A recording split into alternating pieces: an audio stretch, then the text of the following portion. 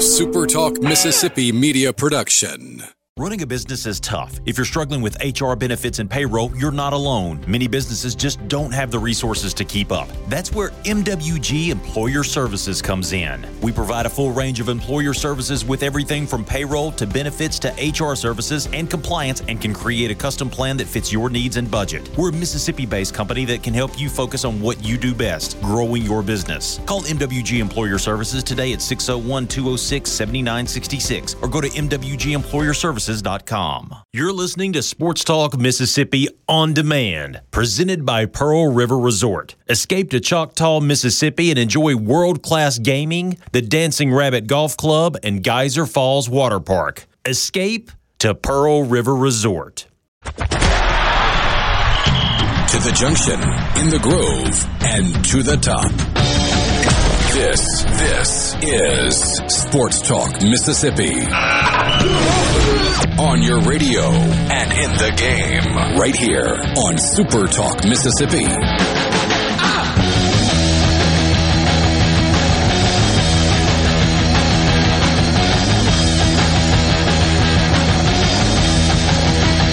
Quick poll question out of the gate. Did you know that there was a football game being played in Starkville tomorrow? I was aware of that. I kind of forgot about that. I'll be honest, college football this week has been a little distracting with 80s leaving and coaching searches and drama, and we sit here, me, Michael Borky, him, Brian Haydad, in Starkville, the site of an actual football game being played tomorrow, least we forget. I mean, it's been a while since we've been in Starkville for a football game because, they had 2 back-to-back road games in the bye week. The last home game was October 7th. Is that right? I think that's right. October 8th. Wow. Yeah. Yeah. That's crazy. Well, I'm glad that we are here. I'm Michael Borky again. He's Brian Haydad at the Greater Starkville Development Partnership. I had to record 3 videos because I kept saying partnership development. And that's not right. It's not right. Is that? But the PD is down the street. The PD is down. If I parked where I think I parked, they might be seeing me later. But the Greater Starkville Development Partnership. I know a guy. You know a guy? Yeah, we'll get that. We won't worry about that. Okay, good. But they may not like me. I'm kind of concerned. I won't tell them it's you. That's a friend of mine. I was filming I know. a pre-show video. And I don't know if I can't decide if it was aggressive or not, but I was filming the video and a gentleman walked by and said, "Borky?" and just kept walking by. Just getting the Borky treatment. That's all he said. And I can't decide if it was like he didn't want to interrupt me and he's a fan, or it's like, I know you, I'm going to acknowledge you, I don't like you. So that's all I'm going to do, and I'm going to keep walking. I think he was positive about it. He should be. That's how I'm going to take it anyway. Because Borky drinking coffee out of his Mississippi State alumni coffee mug. I need to show this off here. Yeah. I have no shame. I was given the great people here at the GSDP, the Greater Starkville Development Partnership, not Partnership Development. Got to remember that. Right. They made me some coffee because I got cold coffee. I didn't like it, so they went out of their way to make me some. And I was given options, disposable cups and mugs and all that. And I chose... Show them what's on the back of that thing, if you Maroon can. and White Forever is on the back of this. Just have it... I'm working on flipping him, guys. We're going to flip him, and I'm going to flip Gerard. That's going to be like a 5-star flip on signing. Gerard's going to be a tough sell. I mean, I got a lot of work to do. I've got 2 cowbells already in my home office. We're going to have to dig deep into NIL to get Gerard. Oh, speaking of that, no. We might talk about that later, though. We've got... a really good guest lineup today. Yeah. So Rhett Hobart's coming by. Yeah. His title cracks me up. I'm going to ask him about this.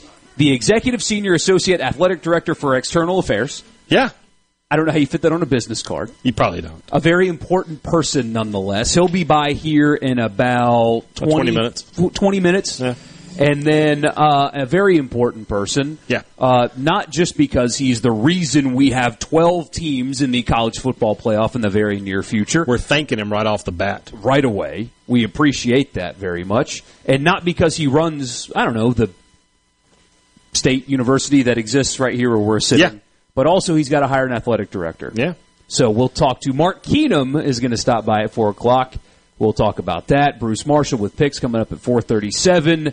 We got Food Friday at 5:20. We'll do our picks at 5 o'clock. And let's talk about actual football. And our guests here from the Greater Starkville Development. And our guests here as well. So a loaded show. Come by and see us. If you're in Starkville for the game, and if you are that guy that just said my last name earlier, come by and actually talk to us. I'd love to see you. So, hey, Dad, you're going to have to help me out with the geography. I know this is Main Street, but what is this street? So we're on the corner of Main and... This is Lafayette. Lafayette is how you pronounce that word. Like the actual way to pronounce that word. Yeah, so we're on the make corner sure of that Main we're clear and on that. Lafayette. Yeah. It's a beautiful, beautiful fall afternoon here. Beautiful afternoon. Hopefully tomorrow is going to give you more of that. Doesn't sound like that's going to be the case. It's going to be some rain tomorrow. I mean, they can't all be a Chamber of Commerce day. No, but you've got one today. Right. But the room we're in, I mean, you've got high ceilings and this is art easily everywhere. The most color we've ever had for a remote. We are surrounded by vibrant art everywhere we look. It's good that Richard's not here because I feel like, a lot of this is in his price range too. I mean, we're only talking about, $600-700 per piece. I mean, he'd clear the wall down. He'd take it all down, and he would put them in his study. Yeah. I feel like of all people that would have a study, a solarium. He has a solarium. Apparently, Dan in Hattiesburg says Gerard did say Hail State on his show today. I'm telling you guys, the wheels are in motion. We are glad to be with you. If you want to be a part of the show, like Dan in Hattiesburg, you can. 601-879-4395. That's the C Spire text line. 601-879-4395. That's how you are a part of our show today. So let's talk actual football. I promised somebody earlier that listens to us every day. It's an Ole Miss fan, to tell you the truth. But he said, can you please spend more time on football than Lane Kiffin and Auburn's coaching search? And I said, yes. We can do that. We can do that. So let's talk football. I want to save two questions for next. I was going to sign into the text line, but it doesn't recognize me, and I know that goes to Mr. Gallo's phone. Those, and he's probably not awake, so I'm just not going to do it. Wait, you have a way to text Gallo? No. If you can't sign in, and it says we need to verify it's you, they'll send you a code. It goes to Mr. Gallo's phone, and what's the point? So, oh man, I have had so many messages typed out to Gallo's show that I've never sent just to mess with him. I've only ever texted Gerard outside of this show the few times I've texted, and that was to make fun of him the time that I changed the computers to Joe Biden's face. I did that to Gallo once. I got scolded for that, actually, when I did it to Gallo. Scolded? I changed all the computers. You know that press conference that Hillary Clinton did? I don't know. It wasn't a press conference. It was a hearing where she was saying the what difference does it make thing. I changed all the screens to her with her hands, like doing that right there. And, yeah, I got scolded by Paul for that one. He told me never to do that again. So, oh, well. Gerard laughed it off. Anyway, so we'll do two questions after a break here, but let's talk about the game itself. Yeah. So, does it feel like people have kind of forgotten around here that there's an actual game happening? Maybe not all the way, but there has been so much more focus on John Cohen and all of that, and of course, all of the headlines of this game are with Auburn. Brian Harsin out, Cadillac Williams in, the offensive coordinator out. So, who's calling plays for Auburn? But there's, for Mississippi State, this is a huge game. They want to be better than they were a year ago. That's been sort of the mantra all season long that I've been pushing on the Thunder and Lightning podcast. Be improved. Improve every year. You got to be 3-1 in this month to do that. And, with Georgia in there, you kind of feel like you know what the one for sure is going to be. So you got to win the other three, and this is one of them. Going to be a tough game for the Bulldogs. They've had some good news on the injury front with Jaden Crumedy. Looks like he's going to be back this week. Dylan Johnson should be back this week. LaQuinston Sharp should be back this week. But I got word last night that it looks like Emmanuel Forbes might be or should be out this week. Now, I'm just a 1 week kind of deal. So just this week? Yeah, this week is what I was told. That probably back next week. But might not see Forbes on the field this week. We shall see. So if that's the case, Marcus Banks, the grad transfer from the University of Alabama, who's gotten some opportunities this year, has played pretty well. He'll have to get out there and do the job for him and probably start at that cornerback opposite of DeCamerion Richardson. So we'll see. I think State's about as healthy as they've been all year. And you said the key phrase on Monday's show. Have you watched Auburn? Yeah. They're not very good. They are not. They've given up 40 points the last 3 games out. They've given up 40 points 4 times this year. Defensively, they can't stop anybody. They're kind of one-dimensional offensively. Mississippi State's a better team than Auburn. At the end of the day, they should win this football game.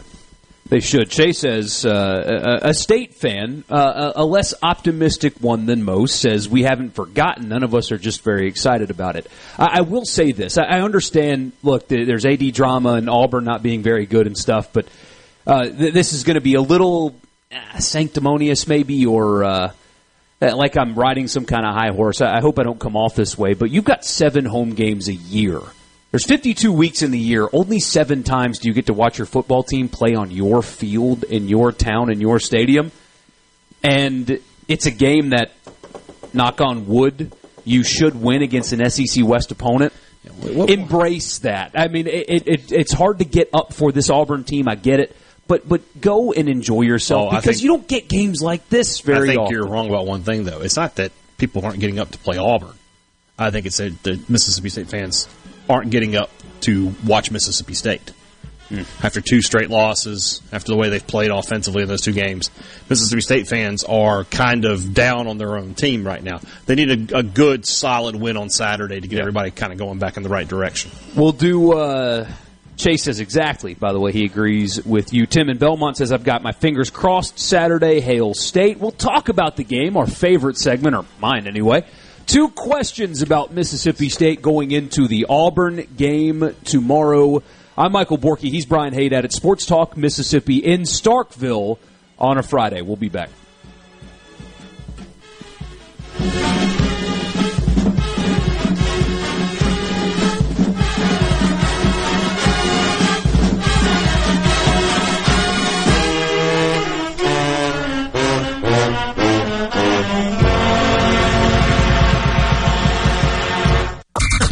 Super Talk Mississippi. Check this out. Are you ready? Yeah! Sports Talk Mississippi.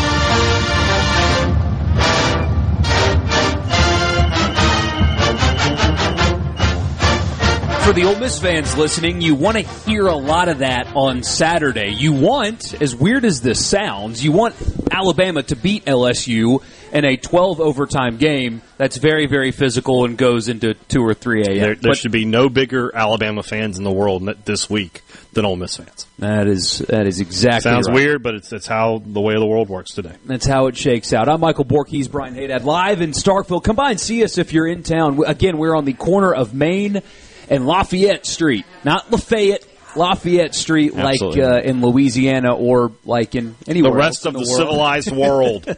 Yeah, come by and see us. We're right on the corner at the Greater Starkville Development Partnership. A beautiful... I was meaning to say this in the opening segment. Mm-hmm. So I moved to Mississippi in the fall of 2010. Okay.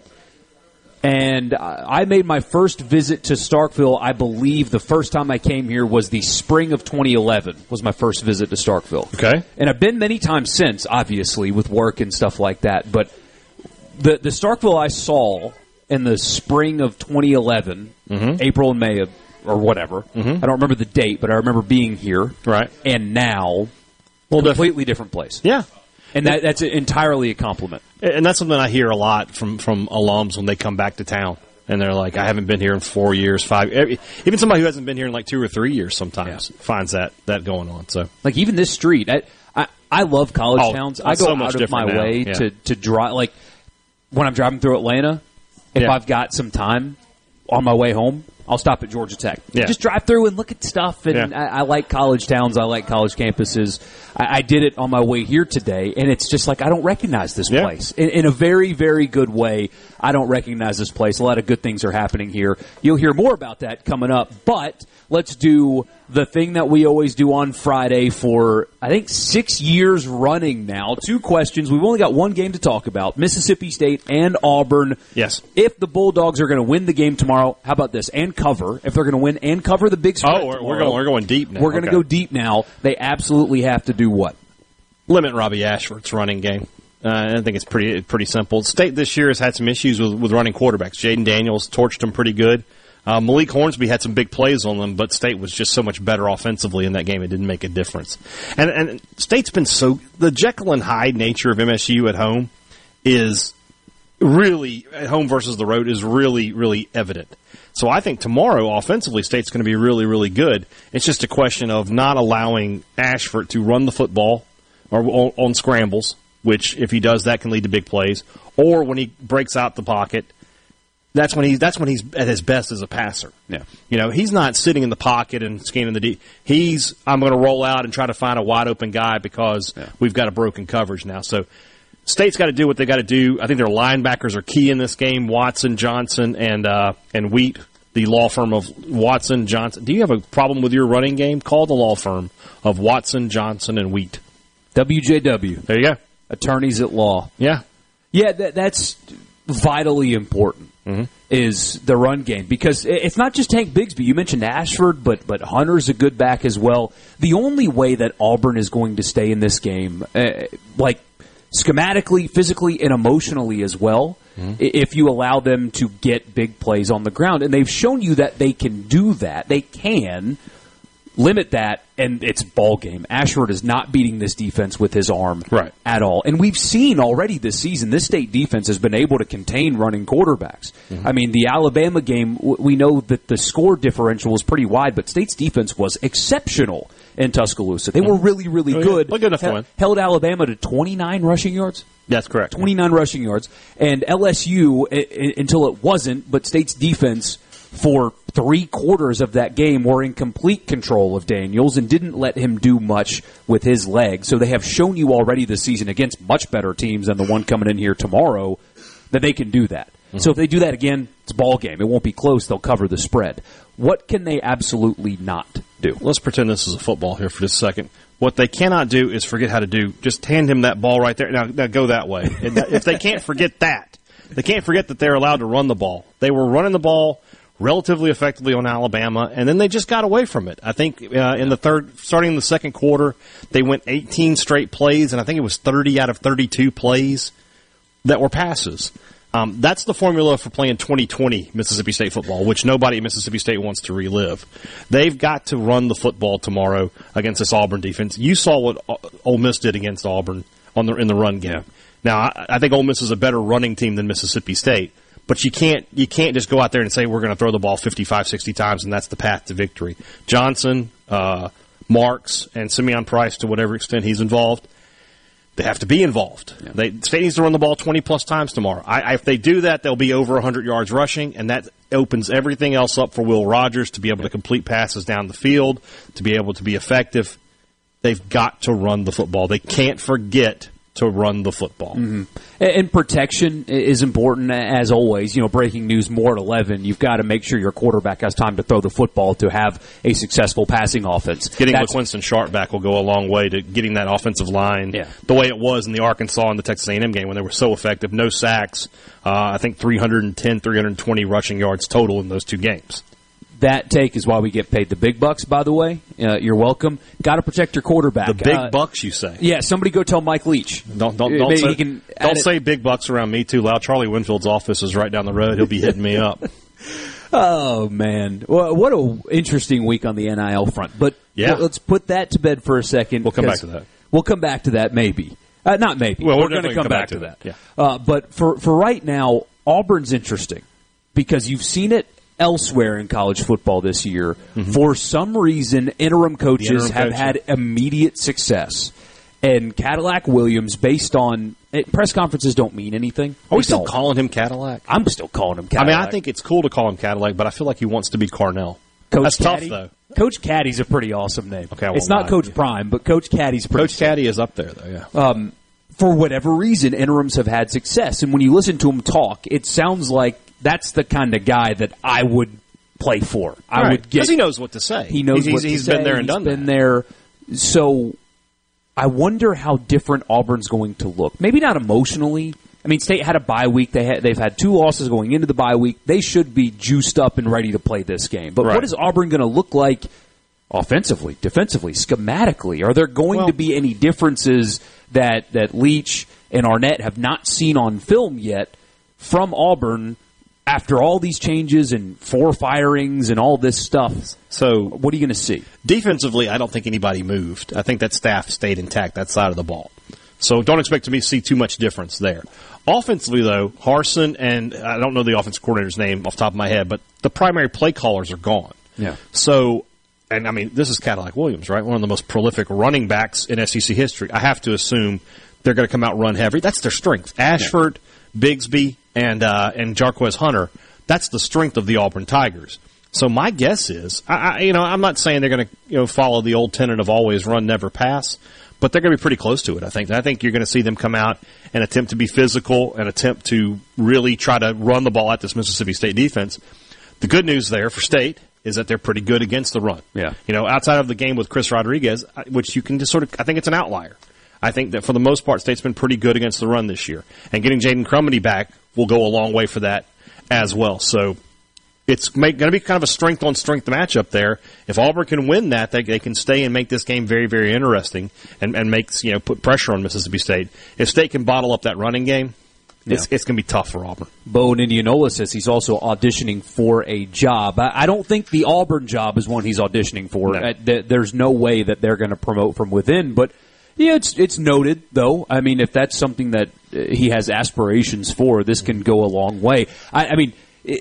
Mike Leach and Zach Arnett in their football team are not expecting this. Fans can be like, well, this Auburn team, they fired their coach, they're going to quit. That I would be shocked if Auburn doesn't come out ready to play. I would think it's the other way around. I think they're going to be more motivated to play. Yeah.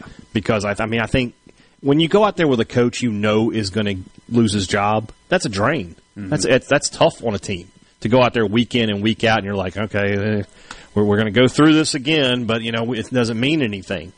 And now, I think they know Cadillac Williams isn't going to be the head coach at Auburn, but they're excited to play for him. He's an Auburn guy, too. So, you talk about somebody, it's personal to him.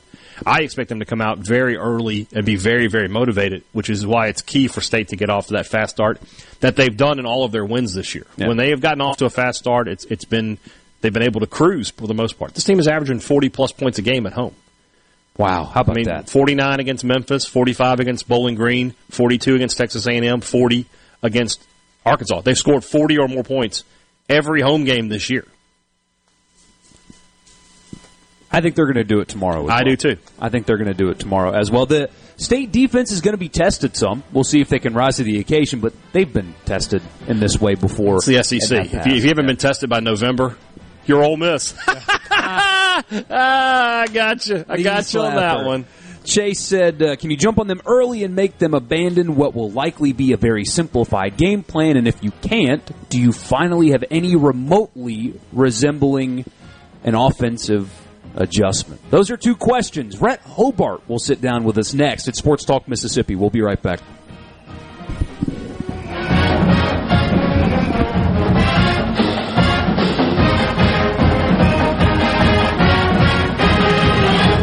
Especially when you're in camp with us on Super Talk Mississippi. Covering your Mississippi teams with live reports from the games and practices on Super Talk Mississippi.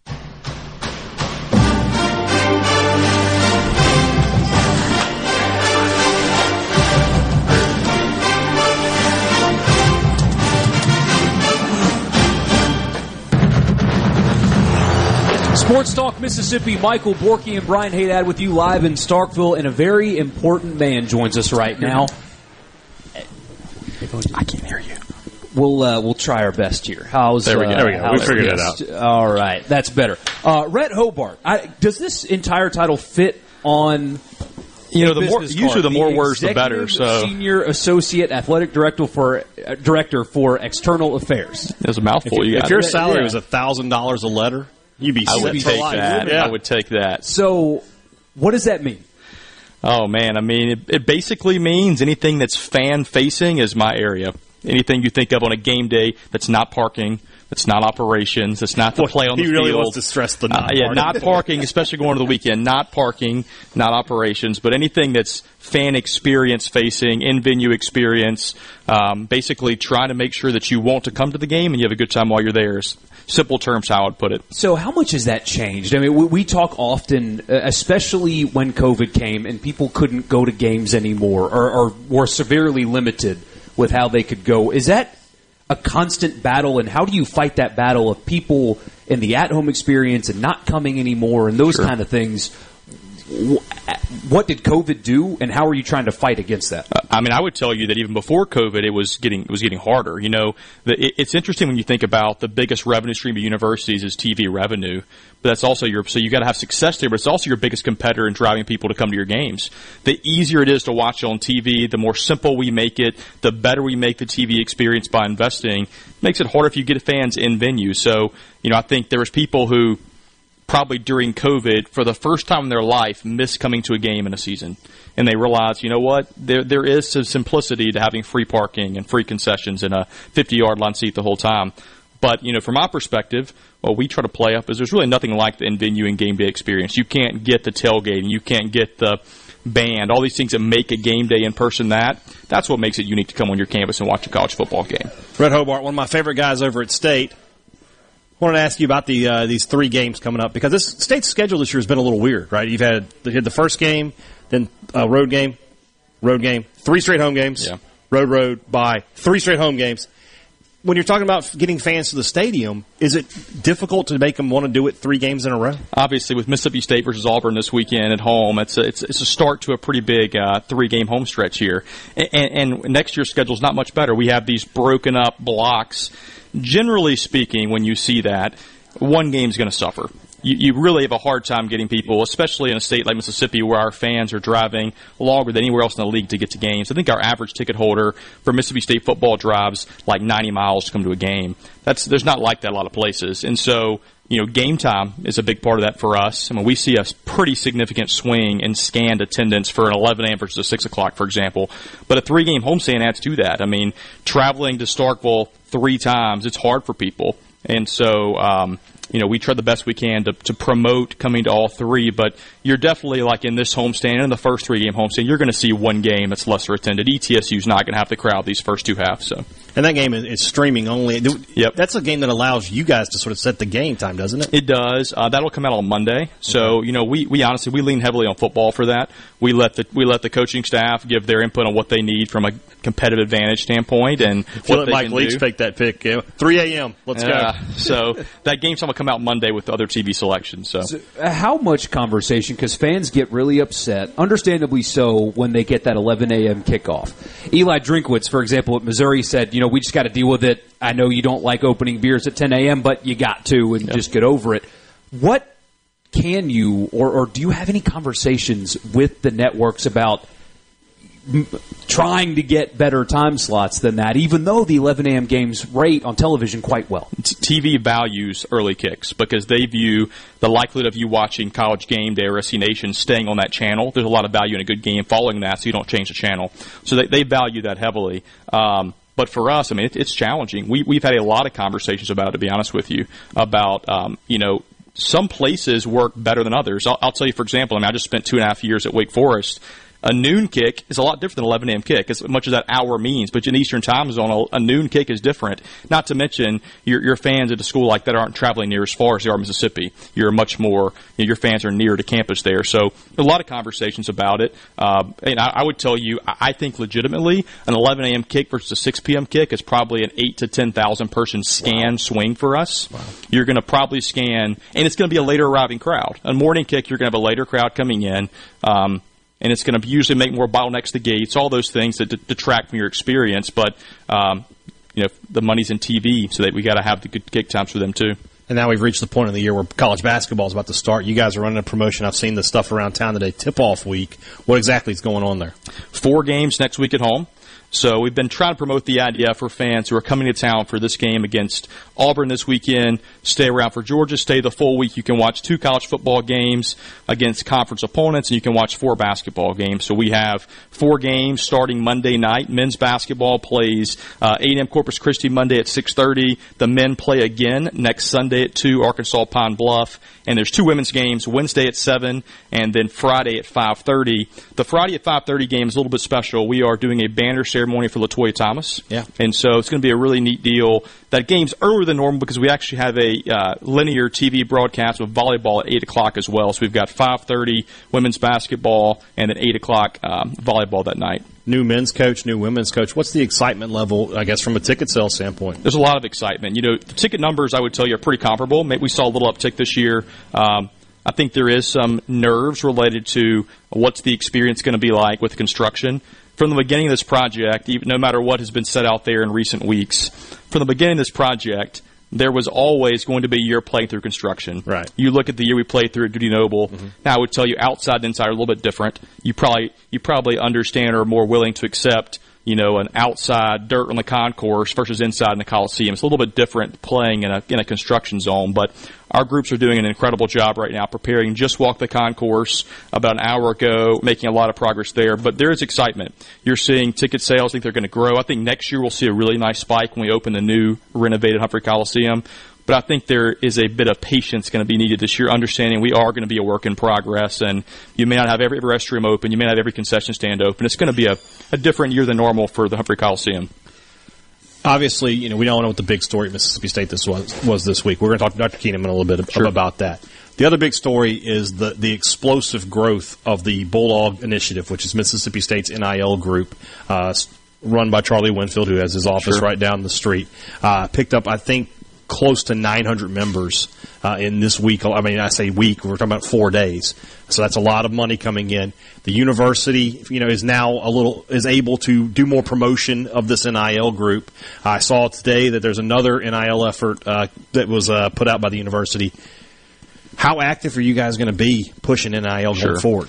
You know, I've had a lot of folks ask me this week about, you know, what changed? Why the sudden push for NIL activity from Mississippi State this week? I'll tell you the truth of that is that the NCAA issued a new directive middle of last week that really changed everything about and made it less cloudy, more clear what we actually can do.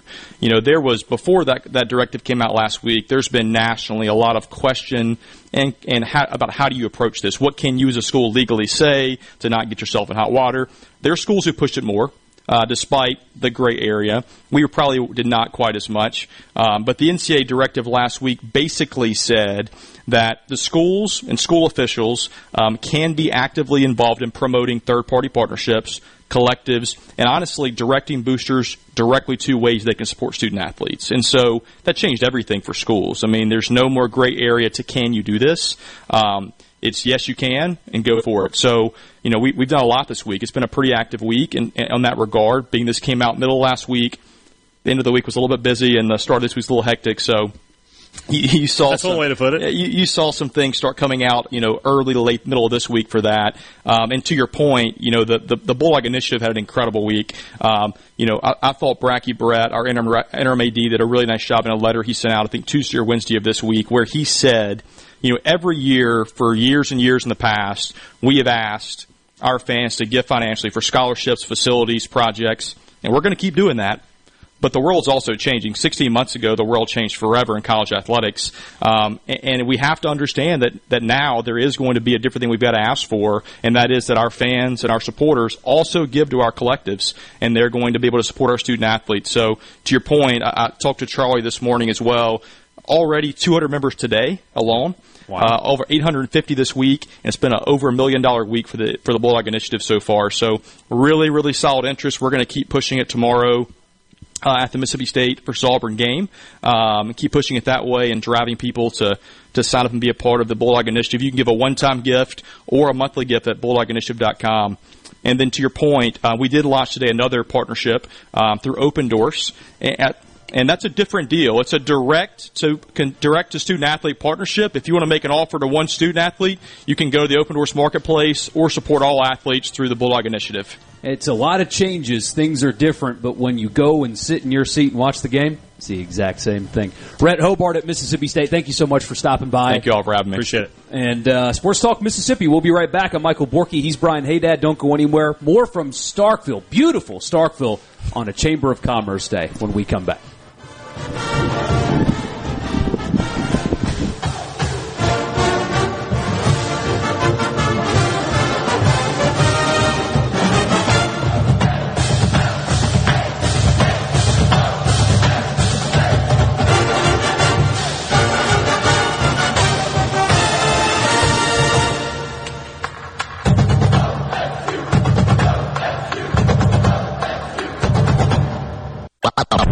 Let the broadcasting of the disturbed continue. Sports Talk Mississippi.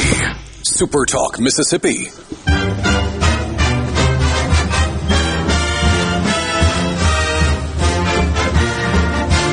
I don't remember what fight song this is. Is this Kentucky? What's up with your mic? Is there something wrong? Are you turning it down like every break or something? No, I haven't touched it. I don't know what's going on. I think that's a you problem. That's a you problem. And she's like, it's too loud. See? We'll figure this out. It. No, I'm Michael I can Borky. hear it. He's Brian Haydad.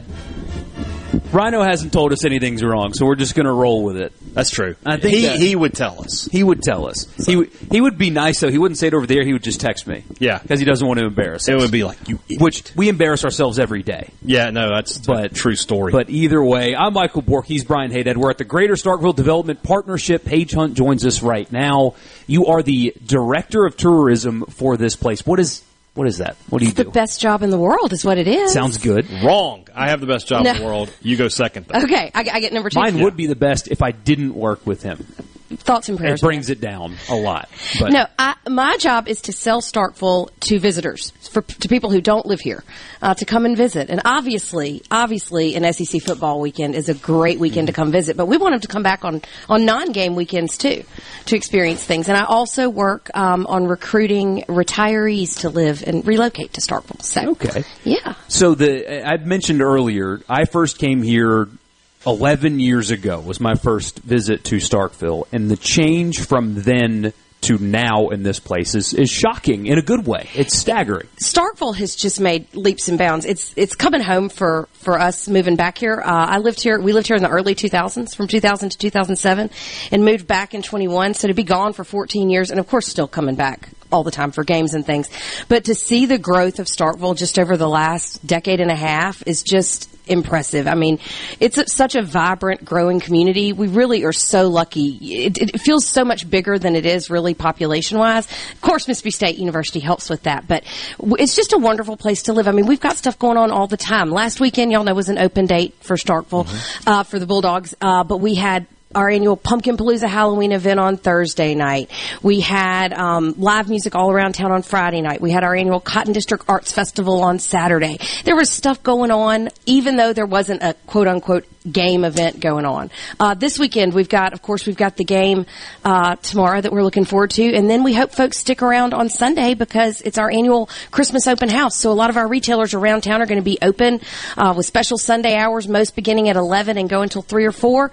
So folks can get out and get a little early start on their Christmas shopping. Can you believe we're talking about that already? Can we not call it a Thanksgiving open house? Why are we skipping all the way ahead to Christmas? We call it holiday. So, okay. So pick your holiday. So we just had Red on and talking about this tip-off week. So starting tomorrow, in 7 days here in Starkville, you've got 2 football games and 4 basketball games. Right. And he's talking about, let's try to get people to stay the whole week. Do you feel like that's something that you can push forward with and say, okay, we're going to stay a week in Starkville? Give somebody an itinerary. What would they do here? I know what they would do. I was going to say, you could absolutely spend a week here in Starkville. I mentioned all the shopping things going on. We've got so many local restaurants. I bet folks haven't had a chance to try all of them. We've got some great new places, some tried and true places. I don't know how many folks have gone onto campus and experienced all the museums and art galleries that are on Mississippi State's campus that are free. The Ulysses S. Grant Presidential Library is located at Mitchell Memorial Library on the campus of Mississippi State University. The Lincolniana collection is there as well. It's a large collection of Abraham Lincoln memorabilia. The John Grisham Room. the Charles H. Templeton Senior Music Museum. Those are all just in the Mississippi State Library. Not to mention, like I said, the art galleries. And you haven't lived until you've gone to the Cullis Wave Depot and seen all of the clocks at the Clock Museum. The clocks are there. They are cool. They're very cool. It's like over 700 clocks. Yeah. Honestly, I love a good decorative clock. Well, then. Except for not this one, though. Because it's right there on top of us. Because it almost knocked it over. Oh, that one has got a Stranger Things vibe. A little bit. It's of a certain era. We're talking about a grandfather Vecna's clock. going to come get No Vecna and Stark. No, not in God's country. No. You're safe. You're good. You're good. What else is going on? For the holidays, obviously, there's a lot going on. Absolutely. What's after this weekend with the holiday showcase, like you said? What's next for Starkville? So we have on the Friday night before the Georgia game, so that's Friday, November 11th. So a week from today, we'll have our fall unwind event. So that's a shopping event in downtown Starkville. Your wife would be all over that, buddy. She would love it. So you buy a ticket, and each store offers 20% off, and you get a commemorative wine glass, and they each have different wines for tasting. So you can walk around our entertainment district, also known as a Go Cup district, here in downtown Starkville.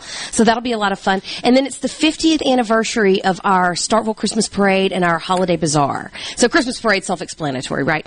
Our Holiday Bazaar is a 2-day shopping event. It's local artisans and craftsmen from all over the state. So that'll be, the Christmas Parade is November the 28th, and then the Holiday Bazaar is November 30th and December 1st. Another time you could come and stay for a whole week in Starkville. I hope my wife is not listening, though. Why? Because I don't know if the bank account could handle all of that. But see, there's discounts. There it is. There's now discounts. I'm sold. Now you've sold him.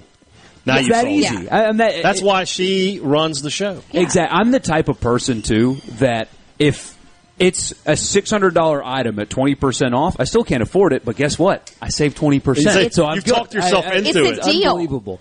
Starkville.org for our calendar of events. Starkville.org. And you'll be back with us at the end of the 4 o'clock hour, right? You'll be back with us here in a little bit. Thank you so much, though, for having us. This is so much fun. Thank you, Paige. Absolutely. We'll be right back. Mark Keenum going to join us next. I wonder if we have anything to talk about with him. Maybe a little. Maybe a little bit. We'll do that when we come down to business. Back.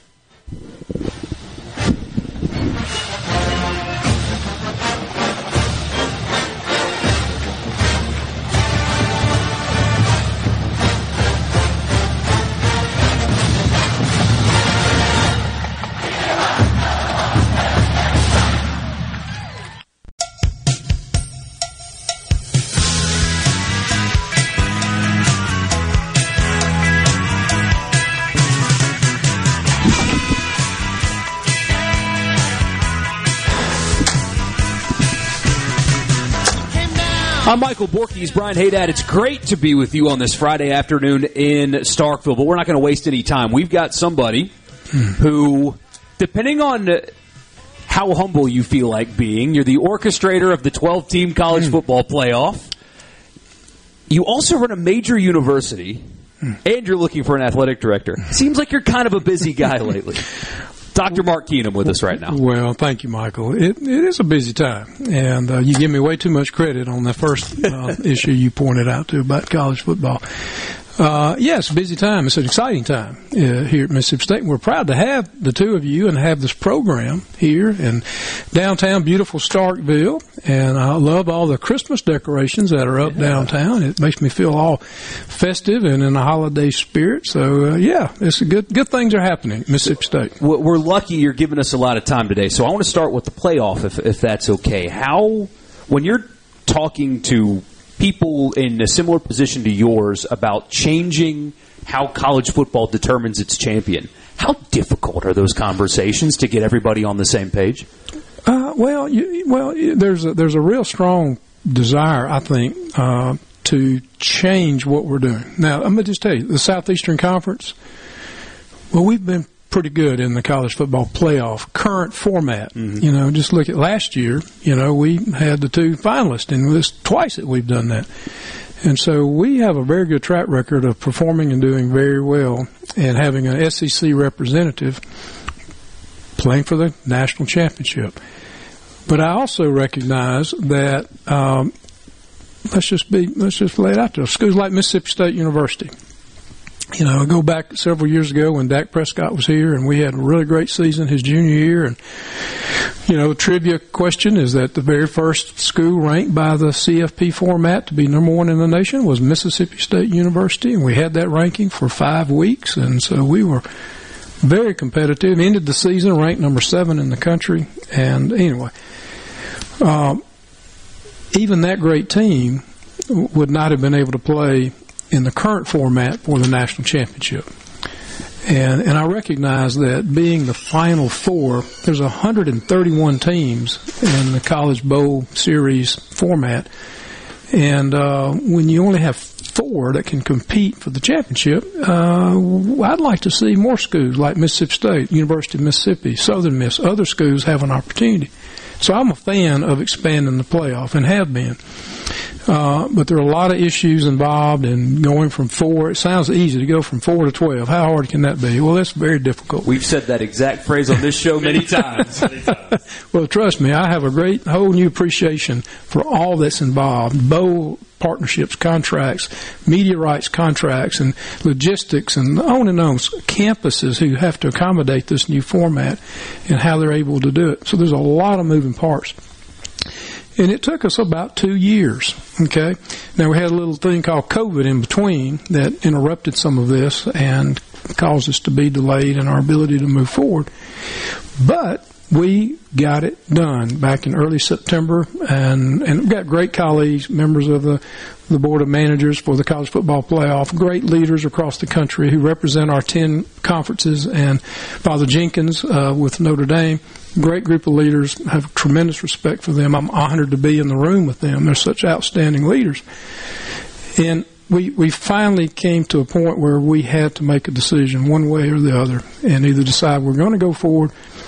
And because we saw a window, and the window may not be even open for us, but we need to decide by the year 2026, the 26th football season, what will the format look like?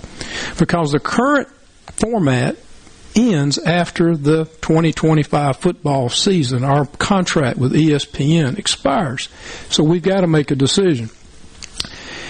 I think everyone in the room in our group who represent all the 10 conferences in Notre Dame agree we want to expand. We like the 12-team format. So let's go ahead and decide it, because let's give ourselves a chance to possibly start this format in year 2024. And that's why we moved forward, and I was pretty insistent on that we need to make a decision, and we did, and that was monumental for college football in our future. So we know we're going to a 12-team format. We know at the latest it will be 2026, but let's give our commissioners an opportunity to work out a lot of these logistics that I was discussing and try to start it earlier if we can, possibly 2024, maybe 2025 if we can't get it done in 24, but let's give them a chance. And so I think that's what helped us get over the hump, over the hurdle, to finally cast the votes we needed to approve the 12-team format. So I'm pleased. It's in the hands of the commissioners. They have been meeting. My goodness, they have been meeting and trying to work out the details. They're still having more meetings. They'll be meeting as this coming Monday. I'll give you some inside news. They're continuing to discuss the details, and I'm doing my part to continue to urge them. And Greg Sankey is a leader in this group. He's an outstanding leader for the nation in athletics, college football especially, and I have complete confidence and trust in his leadership as he's working with his colleagues to hopefully come up with something sooner than 2026. But again, if it's 2026, then I said that after we voted in September, then that's okay. It's not my preference, but at least we know where we're going for the future of college football. When you talk about Greg Sankey and the SEC, you mentioned the SEC would probably be happy to stay at 4 because they've done so well in that format. Why is the SEC such a leader in trying to expand a format that they've already been successful in? Well, I think it goes back to what I said. If you look at it just as a conference, and if you simply look at it from a selfish standpoint, then the SEC would never agree to go to a 12-team format. But but you're only limiting it to a handful of schools realistically that will have a chance to compete. I think when you broaden it, you bring more into the equation. You bring in, I think, schools like Mississippi. I'm not saying we can't be a top 4 team, and that's what our hope and goal is. And when I talk to Coach Leach or even anyone that in our program, we aspire to be at that level, and we want to be at that level. But also, am a realist and know that we have a better chance if it's more teams able to compete. Just like I refer back to when we had Dak Prescott here and the great season that we had. University of Mississippi last year, for example, would have been in the playoffs. They would have hosted a playoff game at Oxford on their campus, and how exciting that would have been. And just like I used the analogy or the example of the University of Mississippi, great example of a team that was the last team in the baseball college playoff, the last team in, and they won it all. Give young student athletes a chance, give coaches an opportunity, and let them compete. And when you get to this level, and you look at some of the upsets we've seen in college football lately, you get in a playoff format, a lot of things can happen, and you get a lot of excitement. The fan base, I think, will be electric about their schools making it to the playoff, just like we get excited when our basketball team or our soccer team gets invited to be in the NCAA tournament, which we hope they will. Making the tournament is going to be another measure of success, and so we're talking about a national football tournament. Try to get in the tournament. And as you get into particularly in the second half of a regular season, every game is almost becoming a playoff game. And the fan excitement, the energy, the engagement is just over the top. It will bring a lot more energy, I think, to the sport and give student athletes more of an opportunity to compete for their nation's national championship. And so you step back as a conference and you look at it collectively, the membership and who we are, who we represent. That's why the SEC is willing to say, we can support this. We know, I'll just be honest, we know that we're going to have a team that's going to be in the playoff every year. We know that we'll have multiple teams in the playoff every year. More SEC schools in the playoff competing for the national championship. That's a good thing for the conference. So we don't want to try to be selfish and say, hey, let's just keep it at 4. We know we're always going to have somebody in the top 4. The SEC champion is going to most likely always be in the mix.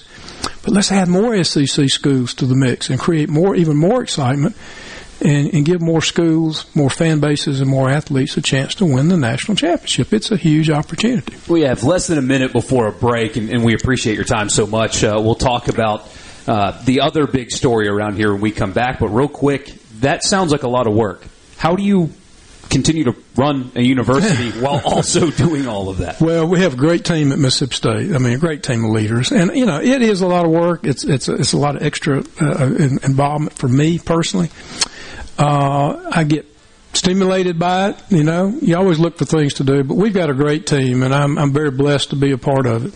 It's Dr. Mark Keenum. He will stick with us, and we appreciate that very much. I'm Michael Borkes, Brian Haydad. We're live in Starkville today at the Greater Starkville Development Partnership. Come by and see us. Lafayette, Main Street, right there on the corner. An art gallery behind me, and I've been warned, stop talking with my hands because I'm going to knock them over. And I'm getting close, and that is not cheap art behind me. So we'll be right back. We'll talk about, again, the other big story here in Starkville. And, oh, by the way, there's a football game tomorrow. Sports Talk Mississippi. We'll be right back.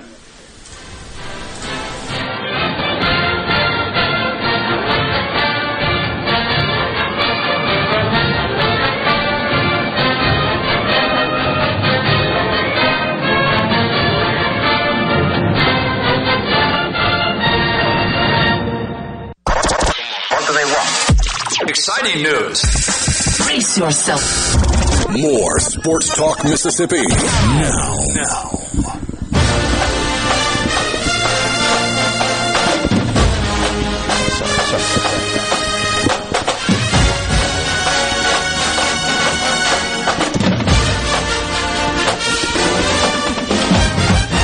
Michael Borkes and Brian Haydad with you in Starkville on this Friday afternoon. Back with more from Dr. Mark Keenum, the president of Mississippi State University, and talked about college football playoff expansion. That's happened. That's over. Well, sort of. Anyway, we know it's happening. Don't know exactly when, but it's happening. The other thing, John Cohen leaving Mississippi State for Auburn. We're not going to ask you about candidates because I don't think you tell us anyway. Mm-hmm. But when when you found out, however you found out, I'm curious, what is the first thing you did? So, phone call, meeting, whatever, when you find out and that conversation ends, what was the first thing you did? Well, it was a surprise. I'll just tell you. I was very surprised by John contacting me to let me know that he was about to talk to, well, he basically called to let me know that in case I hear anything in the media that he was talking, he had already begun discussions with, administration with Auburn University. And so, my first reaction was a little bit of shock. I didn't see it coming. I thought John was very content here. I'm very content with John. I gave no indication to him otherwise, I can assure you of that. He's done a great job here at Mississippi State, and I'm very proud of what he's done. And he's a passionate guy. I know he loves this university, and you can tell it by all the great things he's done. So that caught me by surprise, and so obviously, when you're caught by a surprise like that, I was like, "Well, John, tell me about this, and what do I need to do to help you maybe not go down this path?" And he was by the time I learned about it, he was already I could tell his mind was committed, and he is emotionally already connected to this opportunity. So that's the best way I can describe it. Just a bit of shock. And when on Saturday, when it broke in the news, he did assure me that he had not accepted. They made him an offer, but he had not accepted, and that he needed a little time before he makes his final decision. And I worked with him on that, and so, but Monday morning, basically Sunday, we decided we'd got to make this known pretty quick, and that we were going to make an announcement on Monday. And that we were going to move forward because I couldn't wait. He hadn't made a decision, or he hadn't made the final decision or commitment by Monday. And I'm like, well, we're going to make a decision, and we're going to move forward because I can't hold up our athletics department. We can't put it on hold. And so I think with that, John went ahead and resigned. He just immediately resigned before Auburn made the formal announcement. Now, the media had announced things back over the weekend that it was a done deal. John Cohen's the next athletics director at Auburn and all this. Well, the truth is it wasn't a done deal. But by Monday morning, it was a done deal as far as Mississippi State was concerned, and in the sense that we have to move forward. And I take my hat off to John. He did everything the way I would have wanted him to do it, and I'm very pleased with how he responded and has agreed to move forward. But like I said, he was great. He did a good job, but we're moving forward, and we're going to find another great leader. This won't be the first time that I've gone down this path and hired an athletics director. And in fact, with Bracky Brett, who we've named as the interim director for Mississippi State athletics, who's a great leader. Bracky Brett is a Mississippi State graduate, and with him, there are now 4 Mississippi State graduates who are athletics directors in the Southeastern Conference. That's true. And I've worked with all of them, from Greg Byrne, who's at Alabama, and Scott Strickland at Florida, and John now at Auburn, and Bracky, who is a 20-plus year veteran here in our athletics department. So. We're slowly taking over the Southeastern Conference, if you haven't noticed, and it's going to be interesting when we have our meetings and I see the directors now. It's going to be very strange when I see John in his orange and blue, and Greg in his red, and of course Scott in his orange and blue. Orange and blue as well. So it's I went and met with the football team the other night, and I told them, well, John Cohen, he's just joined the AD athletic portal, transfer portal, and so he's joined the athletics AD transfer portal, and I was talking to Greg Sankey about it, and Greg said, well, he said, with all these Mississippi State graduates in the conference, and with John going to Auburn, he said, you're just trying to get another vote to support keeping the cowbell. I said, hey, that's right, We'll take all the support we can get. But I wish John the best. He's going to do a great job at Auburn. But you know what? We're going to have a great leader here at Mississippi State.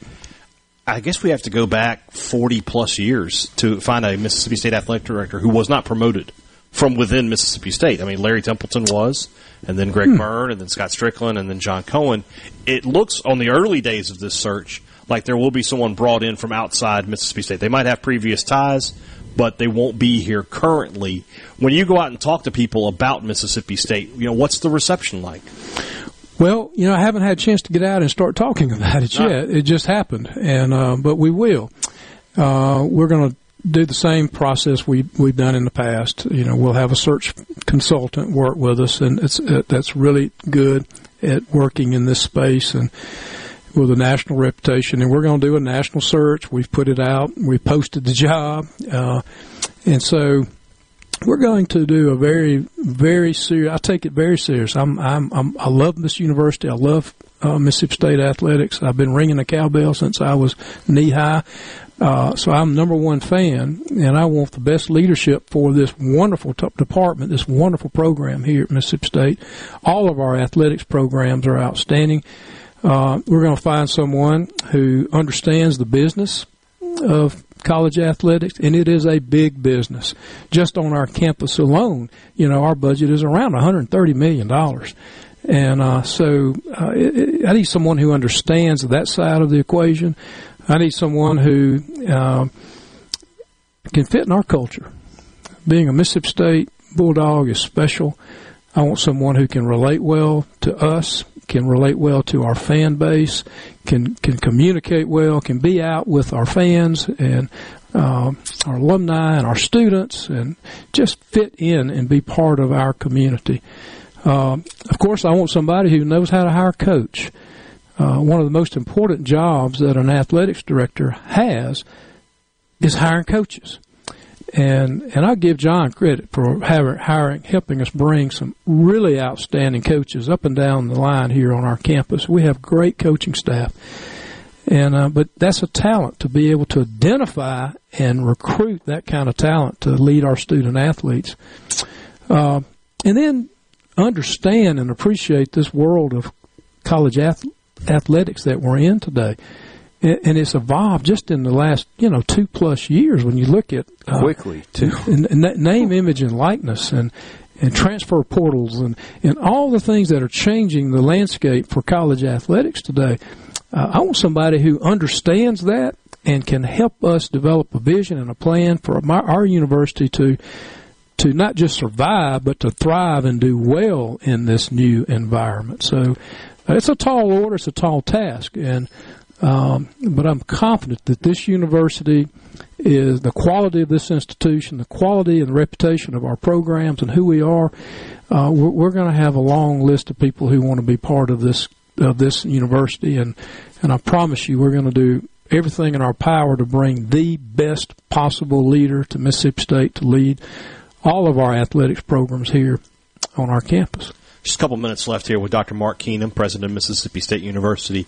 To you, in your opinion, what is the single most important factor in this hire? What does a candidate have to have? He can't miss on this one thing if he wants to be the next athletic director at Mississippi State. Well, I think I would say it would encapsulate pretty much everything I said. I think I can't just say someone who's a good communicator and can get out and work well with people. It has to be someone who understands the business, who understands this environment that we're in, who can help provide leadership for our program, can support our student athletes.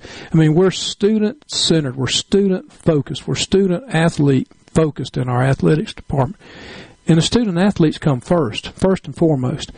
So it has to be someone who can bring all of these tangibles together to, again, at the end of the day, be a leader, be a proven, established leader in this environment. And I'm very confident, like I said, that we will identify and bring that person to our campus, and we're going to have great days moving forward. We've had great days, and we're going to keep our momentum going forward. We really appreciate your time this afternoon. You've been really kind with your time. I imagine you're pretty busy at the moment with a football game, which, by the way, there's a football game. Yeah, how ironic it is that it's Auburn. Yeah, imagine that. Yeah. So thank you very much. We appreciate Michael, you. It's my pleasure to be here. And what you've done for college football. And I got to get this man on the podcast. He's the only Mississippi State leader that I've never had on. I'm going to make that happen. You've got to do. You're putting him on the spot. I love the strategy. I'll be proud to do it. Absolutely. I'm Michael Borkes, Brian Haydad, Sports Talk Mississippi. We'll get picks with Bruce when we come back.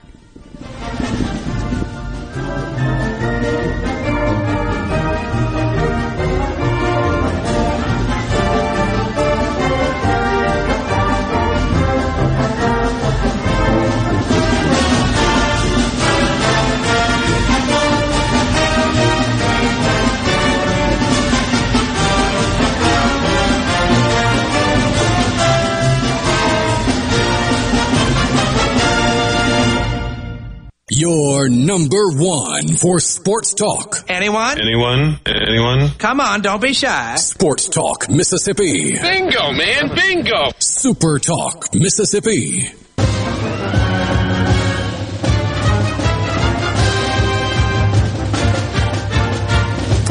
Of all people to troll, it's Rhino, the Mississippi State fan. Imagine that. I'm Michael Borkes. He's Brian Haydad. Maybe not the best fight song to just blare out into the streets of Starkville live like in Starkville today. Thought we went short on that one. Something I noticed, by the way, in our conversation with Mark Keenum when asking about candidates, he didn't sound like he was in a hurry.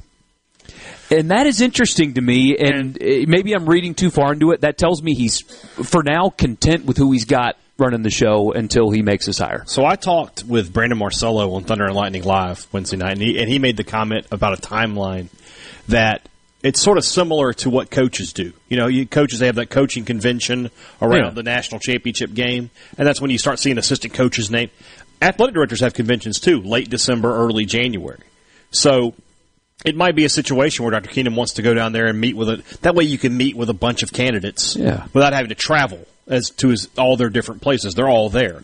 He's also said that Zoom is going to be a big deal for him, so we'll see what happens. But my timeline based off of his comments is towards the end of the year, maybe going into 2023. You have an interim in place. You have great staff like Red Hobart and those guys as well. So you feel confident about what is there to do also? Nothing's getting built in the next 90 days. They're still working on the hump, but I think that you don't have to have the athletic director in place to get them to continue to work. We go to the Farm Bureau guest line right now. Check out favorites.com and go with the home team. Our guy, Bruce Marshall. Bruce, Richard left us again. He's never here when we talk to you, but you know what? That makes my day better because I get to talk to you. Brian gets to talk to you. Big weekend in SEC country. When it's games, we'll start with this one, Bruce, and of course, thanks for your time. Tennessee, Georgia, number 1 versus number 2. Do you find yourself studying these kind of games more? What's your process like when it's a bigger game, or does it change at all? Yeah. By the way, I've got a U.S. Senator standing about 200 feet from me here now. I'm in Senator Barrasso. I'm here watching Adam Laxalt and Henderson. And Matt Whitaker's also here, too, the ex-Attorney General. So, anyway, I wanted to ask you, Barrasso's wearing a big Wyoming shirt, so I should ask him about the Wyoming game, too. But, anyway, the Tennessee, boy, I was talking to Jimmy out down in Baton Rouge, and we were saying reminds me a little bit of that LSU-Bama game 3 years ago, when we weren't quite sure if LSU was the real deal, and Alabama was defending champ and all, and darned if Joe Burrow didn't go down there and win. The situation's a little bit different here, but Tennessee has passed every test thus far, and Hooker, what he's doing, he's now co-betting favorite with C.J. Stroud for the Heisman.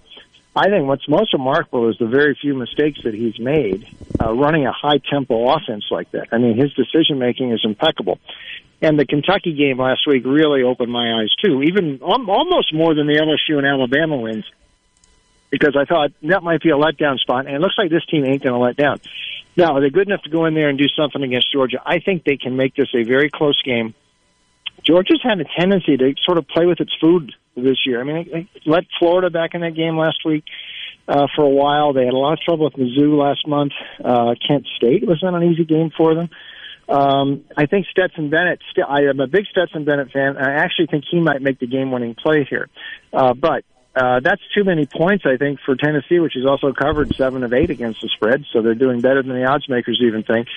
And there's actually a little bit more pressure on Georgia, I think, as far as Final Four goes.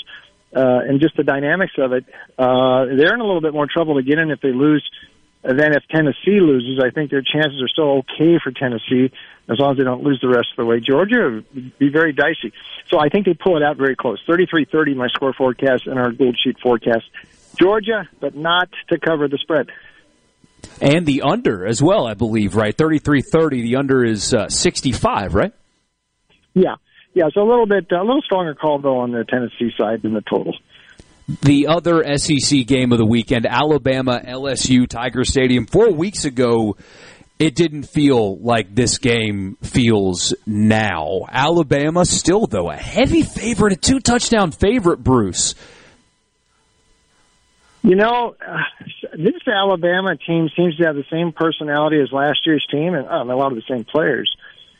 But they tend to fly close to the flame, and they've gotten burned a couple times. I mean, they got burned twice last year, A&M and Georgia, and then they got burned at Knoxville a couple weeks ago. And they've had the Texas game this year, again with A&M. I mean, they've had a lot of close calls. And it just seems to be sort of the personality of this team. Or maybe they just don't have the horsepower to go out there and destroy everybody each week. Last year's LSU game is another example. They were a 30-point favorite in Tuscaloosa last year, and darn if Ed Orgeron's team, which wasn't all that good, had a shot at that game. Max Johnson had them inside the 10 midway in the fourth quarter. Couldn't convert, but he was thrown in the end zone from about the 30 at the end of the game. Another example of Alabama playing to the level of the opposition. LSU's been really impressive what Jaden Daniels has been able to do. And this is not Brian Kelly's Notre Dame against Bama in the playoffs in the last decade. I don't think there's the gap as big as there was in those two games. And LSU's ability to play from behind this year, the resilience they've shown. I mean, they've been down double digits in most of their games, and they've been able to come back and win a lot of them. That speaks to the resilience and something Brian Kelly has built into this team that they picked up on really quick. We saw that actually opening night against Florida State, even though they lost. So, bottom line, I think they keep this very interesting. 34-29 Bama, in character for them to win a close one, and that's what I think happens here. Bruce, before we go any further, tell the people where they can get your picks. Yeah, thanks. Check us out online, goldsheet.com. Hey, check out our Gold Sheet Extra publication. And we have in there something called the Technical Plays of the Week, our NFL Technical Plays of the Week, 16-1 thus far in 2022. And that's all up there now, plus my picks, goldsheet.com. My picks also Vegas Insider and donbest.com. I'm not a pro, Bruce, but 16-1 feels pretty good. Yeah, I did. It sneaked up on me. I said, wow, we are doing that good. But yeah, we got a couple more NFL Tech Plays this week. Awesome. We are here live in Starkville today. Obviously, a big game for Mississippi State coming up. A lot of points in this one as well. Auburn, new coach. Mississippi State, new athletic director. He's over at Auburn. A lot going on off the field here. What's it going to be like on the field?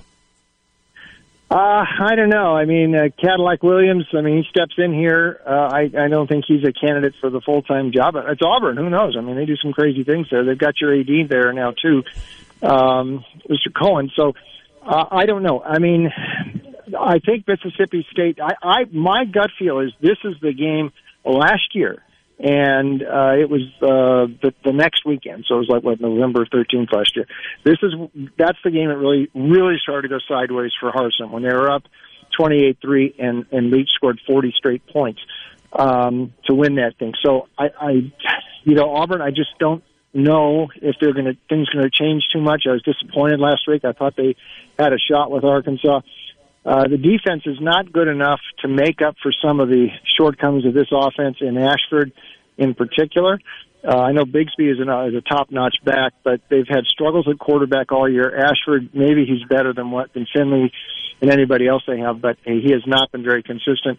And I think Leach bounces back here and gets him. And so we're taking Mississippi State here, 37-20 score forecast. There's too many distractions around Auburn. That always doesn't mean the team's going to lose. You do see teams circling the wagons. But remember, a lot of Harsin staff, everybody who came with him from Boise is out too. This sounds like speaking of politics, it sounds like a political hit, what they did at Auburn. So I think they're a very risky pick the rest of the way. All right, Bruce, it's our favorite thing that we do during the week, I think, is that game that is off the radar that nobody around here is thinking of that you love on the board. Okay, I'm going to give you two. Air Force and Army under tomorrow in Arlington at the Rangers' old ballpark. They've been under 8 straight, 42-9-1 to the under, in Commander-in-Chief games last 18 years. That's a pretty good trend, so I'm going to look under on that one. In the Mountain West, San Diego State blew that game last week, but not the cover. They should never have lost that game to Fresno, but they have found, they're playing UNLV tomorrow night, -6.5 at home. They found a quarterback who had been at Mississippi State earlier in his career, Jalen Maiden, and he was in the secondary, buried in the depth chart earlier in the year, playing on special teams. He is now their best quarterback by a good margin. They actually have a real quarterback. For a college football team to find their best quarterback buried on their depth chart in the secondary is akin to walking on Cocoa Beach, picking up a bottle, rubbing it, and Barbara Eden pops out. Okay, that's my I Dream a Genie reference for the year, and that's what San Diego State found with this kid who had been Mississippi State earlier in his career. They handle UNLV, which is fading, 31-19 San Diego State tomorrow night. Bruce, you're the best. In 30 seconds, I said yesterday, I didn't say, I guaranteed that Clemson was going to South Bend and losing. How wrong am I? Clemson puts me on the edge of my seat, but here's the stat. Notre Dame 0-4 against the spread at home this season. They've lost to Marshall and Stanford there. They're 4-0 away from South Bend. They'd have a better chance if this game was in Death Valley tomorrow. So I lean a little to Clemson, but you might be right. Bruce, we appreciate you so much. We'll talk to you again next Friday. Okay, Michael. Thank you. It's Bruce Marshall joining us on the Farm Bureau phone line. Check out favorites.com and go with the home team. That Maiden thing is why he's the best. That's good stuff. We'll be right back.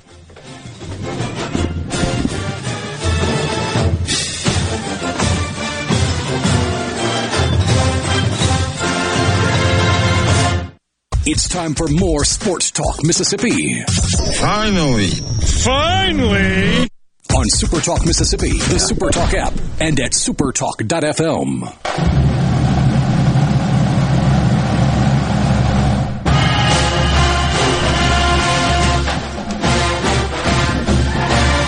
That is, I know this one. That's the Memphis fight song. Yes. On a Friday. Sports Talk Mississippi. I'm Michael Borkes. Brian Haydad. Paige Hunt back with us. The Director of Tourism here at the, I'm not going to screw this up, the Greater Starkville Development Partnership. Nailed it. He did it. Nailed it. So we talked earlier about what's going on around here, but there's something interesting that you are involved in, bringing in the other towns around the SEC. Now, you guys, of course, are very nice to each other. It does crack me up, though, that you're partnering with rivals here. You want people to visit your town, not theirs, but yet you're still... Well, so, tourists don't know state lines or... county lines or city lines or anything like that. So I took this role in January of 21, and one of the first things that I did when I took the role is I called my counterpart in Oxford, and I said, let's prove to everybody that Bulldogs and Rebels can be friends.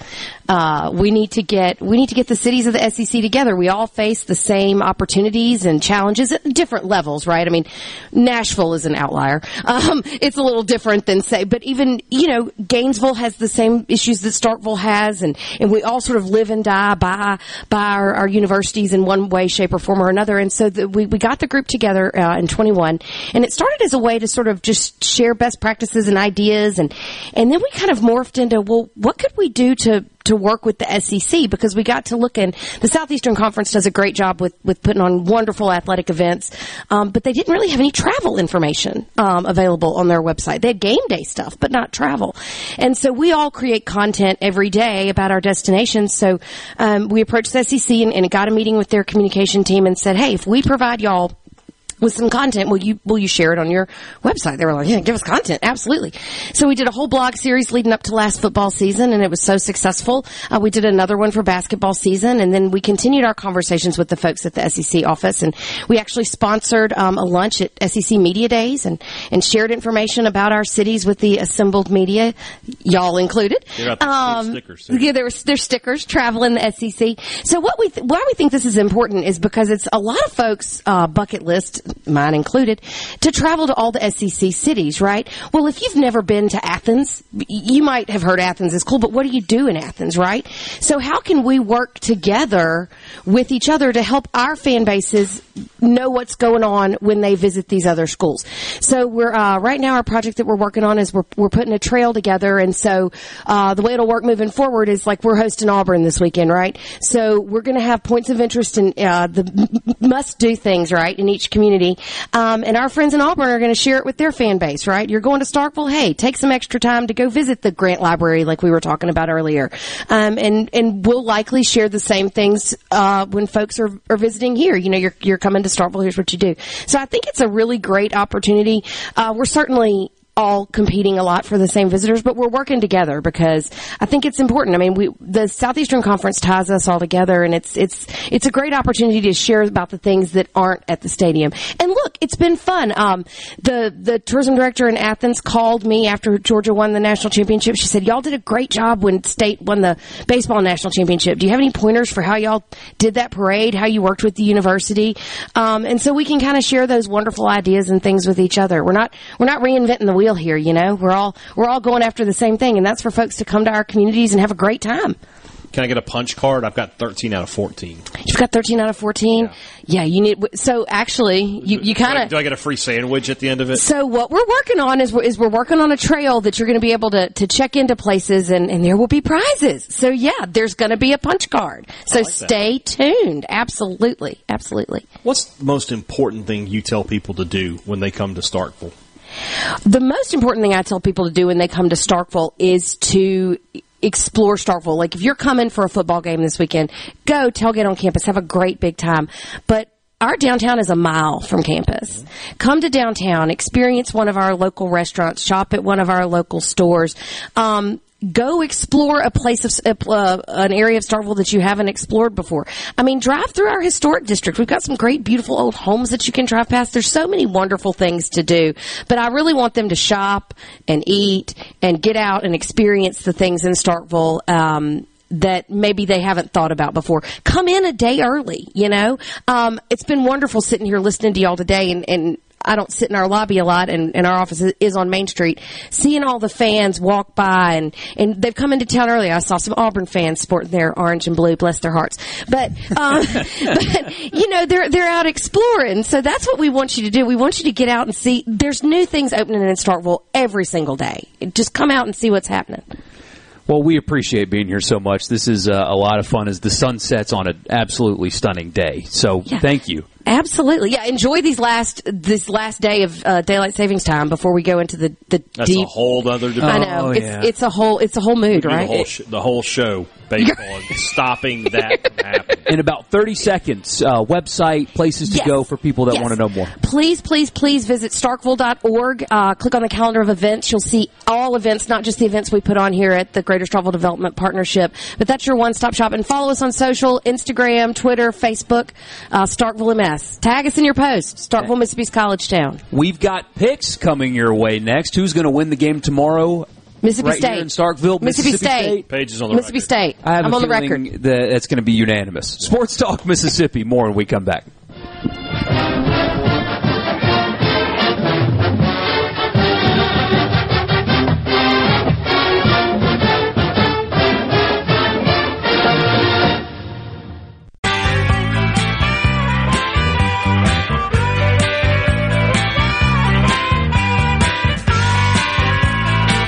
We're at the home stretch. Michael Borky, Brian Haydad with you live in Starkville. We'll get that Van Halen Friday one day. It's going to happen.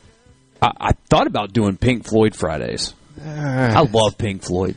And the thing is, Gallo, don't worry. I know you're listening sometimes. I like Pink Floyd, but not for the reasons that a lot of people like Pink Floyd. Marijuana. That's not why. I tried it in college. Not for me. It's not a thing that I do. Maybe not talk about that on the air. I like breaking the law. Oh, well, come get me. Yeah. My car's still there, though, so at least, you know, the cops haven't come for me yet. Statute of limitations, I feel like, on something like that's probably up by now. Mm-hmm. Although, remember the story I told about the guys breaking into Swayze Field and stealing the Drew Pomeranz jersey? Yeah. Went to a baby shower 2 weeks ago. Or 3 weeks ago. Time flies. And they confronted me about telling that story on the air. I was like, I didn't use your name. They're like, but still, now they know that somebody broke in and stole it. Yeah. They didn't lose it. I mean, Pomeranz is what? 15 years removed from playing college baseball. Like 20, 30 million. Yeah, I feel like it's going to be okay. He'll be fine. But either way, this is Sports Talk Mississippi, live again in Starkville, Main Street and Lafayette Street, right on the corner. You can see us. We're not outside. I got a buddy of mine in the Highway Patrol. He's on his way. Pick you up. Come get me. Get me. Don't threaten him. Hey, here's the thing, though. I've got my defense already figured out. We're in the entertainment business, and I was just telling a story. That's all I was doing. Prove it. It's kayfabe? Is that what we're talking about? Right. Yeah, I lied. Is that a good defense? I don't know. I don't watch court TV or anything like that. All right. Yeah, but we're downtown Starkville, the Greater Starkville Development Partnership. Just a beautiful day here. Got a football game here tomorrow, Mississippi State and Auburn. What do you say this time? You better get to running. Uh-oh. Well, he's got like 52 minutes to get here before I'm running, so... He'll be all right. It is good to be with you guys, though. You want to be a part of the show, we'd love to have you on the text line, the C Spire text line, 601-879-4395. If you want to be a part of the show, that's the way to do it. 601-879-4395. Somebody says Borky will never be back on Gallo now. Yeah. What do you mean? Hold on. What do you mean? He took marijuana? He can't be on the show. You know, of all the impressions that you do, that's not the best one. It's not my best one? No, the best one's Dan Mullen. Oh, well. See, that's a good one. I was an Ole Miss fan on Twitter told me I do the best Dusty Rhodes impression he's ever heard. So, do you feel like firing it off? Do you know who that is? Honestly, no. Okay, so I was going to let you fire it off before I kind of figured out. No, I'm not going to do it then.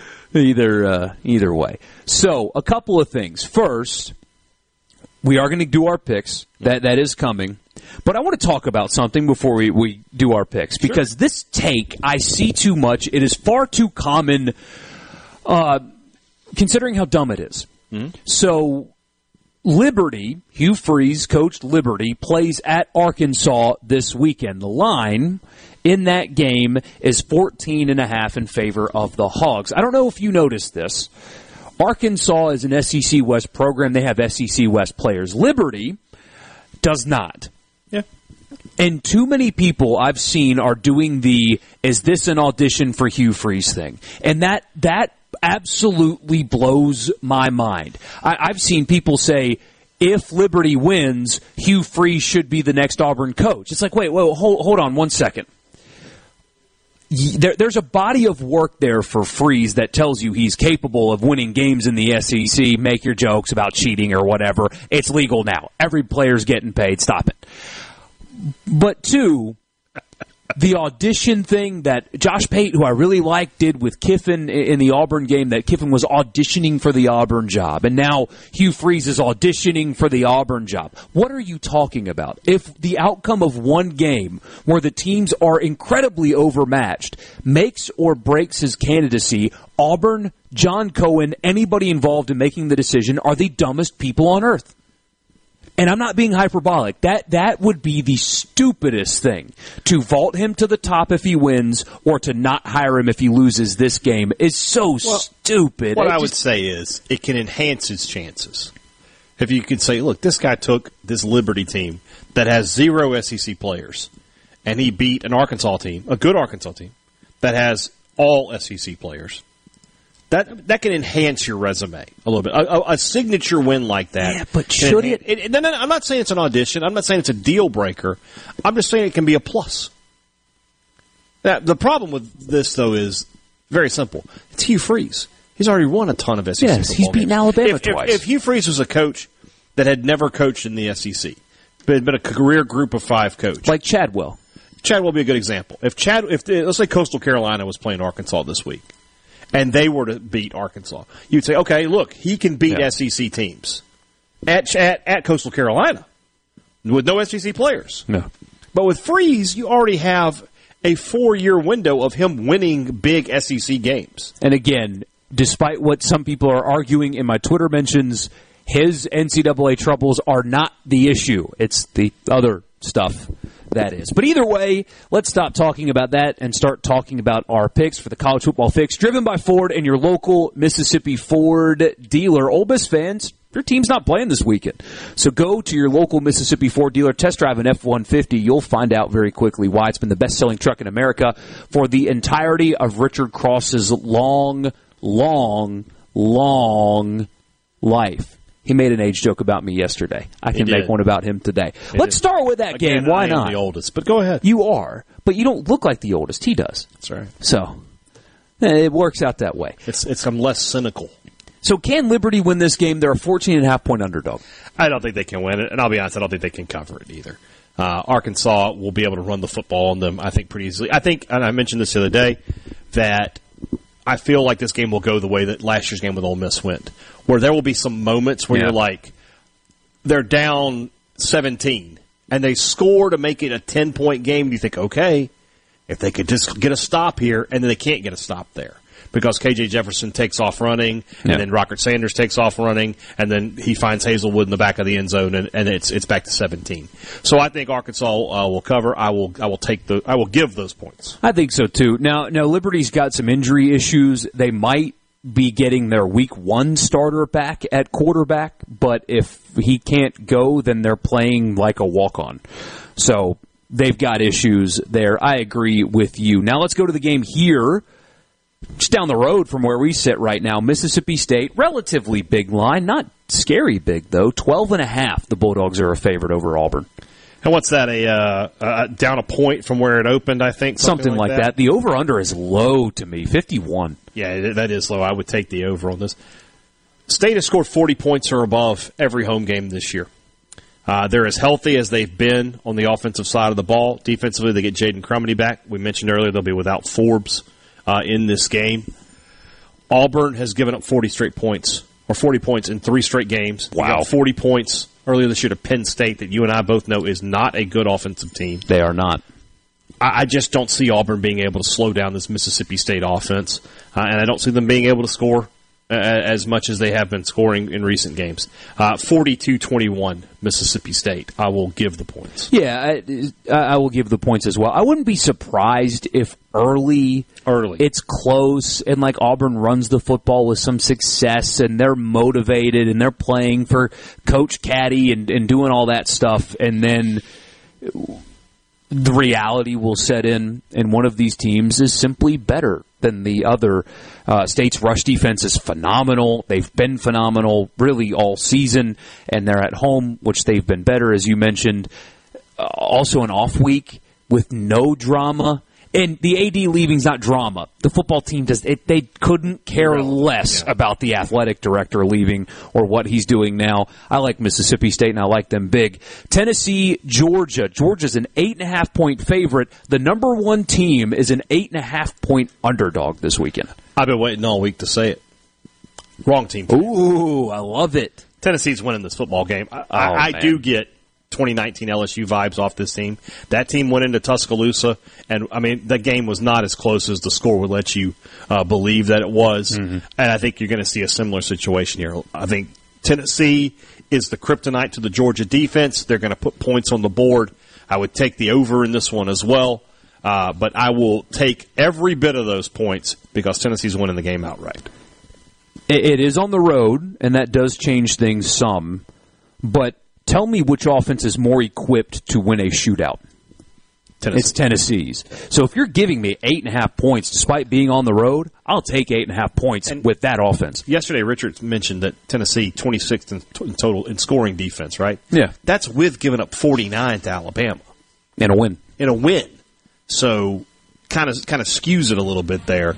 Tennessee, I think, is going to win this football game. Speaking of Alabama in 30 seconds, 13.5-point favorite in Baton Rouge. It's too many points. LSU's good. This game is on the road. Alabama will probably commit a lot of penalties. I don't think the Tigers can win I think it'll be close, but it's going to be close. I'll take the points. That seems like a big line. For you Ole Miss fans out there, there's a highway patrolman. I hope that's not my guy. He's coming. That's him? That's really him? Awesome. That would actually be pretty cool. Here's a heart pick, by the way. I hope South Carolina goes to Nashville and loses to Vanderbilt. That would be so much fun. But it won't. They won't, but man, I would love to see that happen. On that one. Food Friday when we come back at Sports Talk Mississippi on a Friday.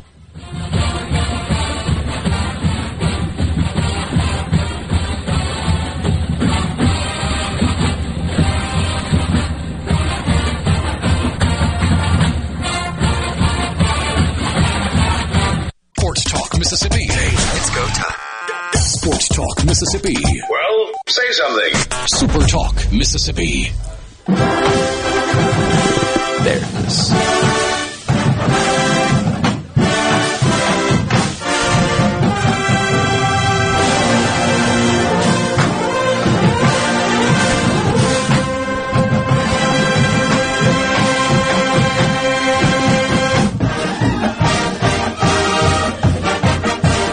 There it is.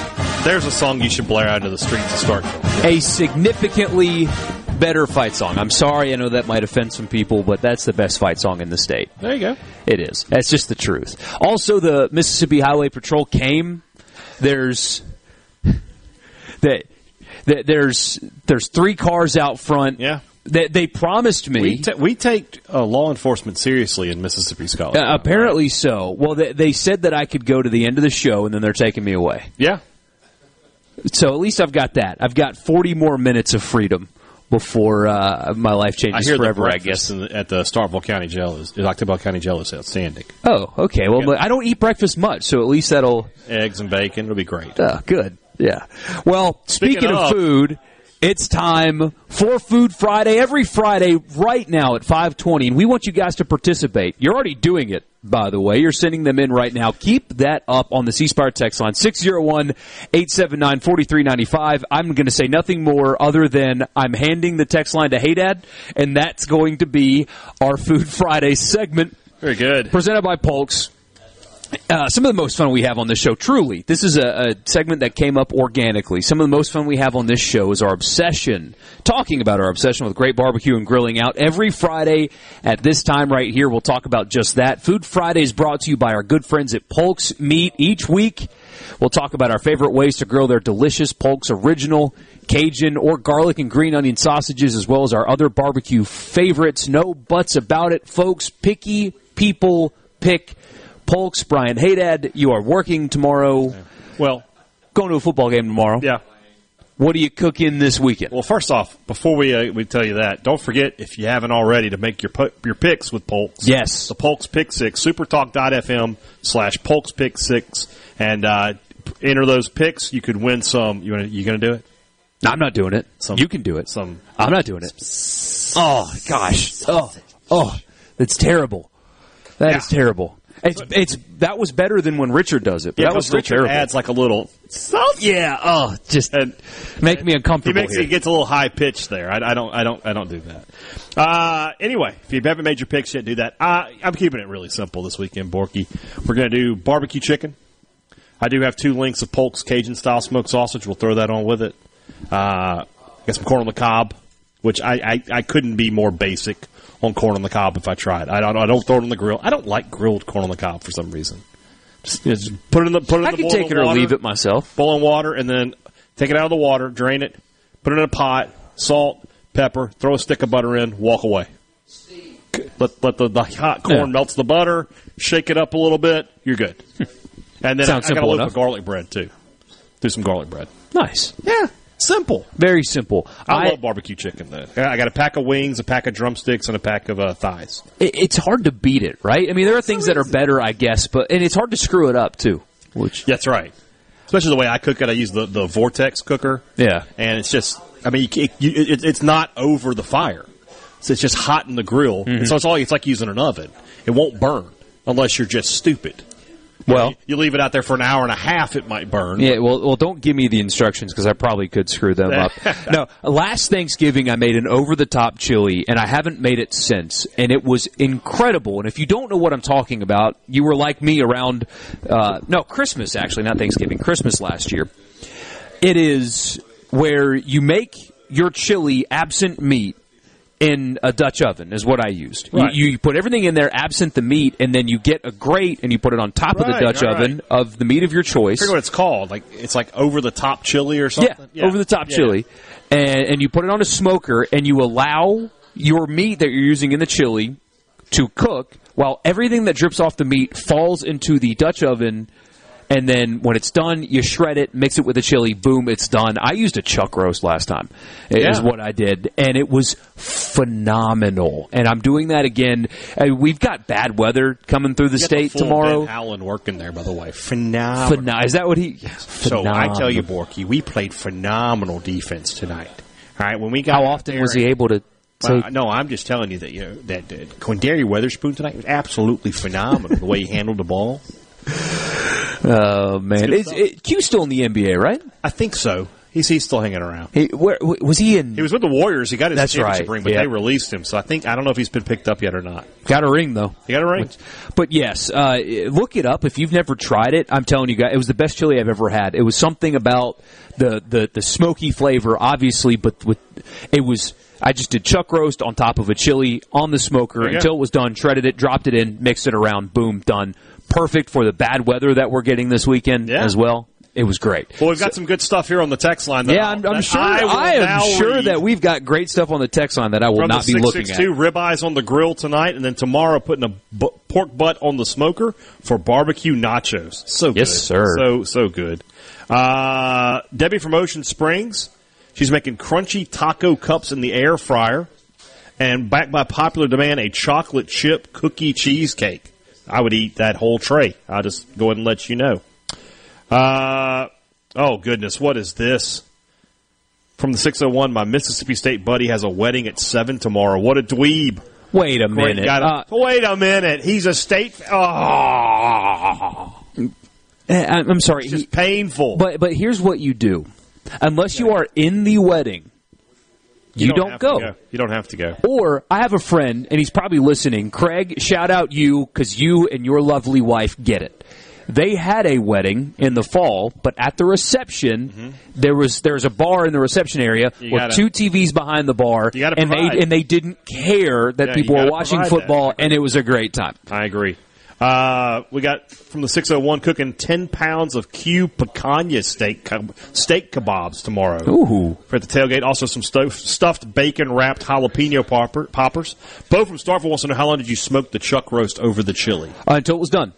So butter tender? Yes. And I didn't wrap it either. 5-6 hour probably a thing. I didn't wrap it. So I put the probe in and just waited until it was done, and that was it. I probably could have done it differently, I guess, but once it mixed with the chili, it didn't really matter. So I didn't wrap. I didn't do any of that stuff. Just regular rub on the grate, on top of the Dutch oven, and just until the meter said it was done. There you go.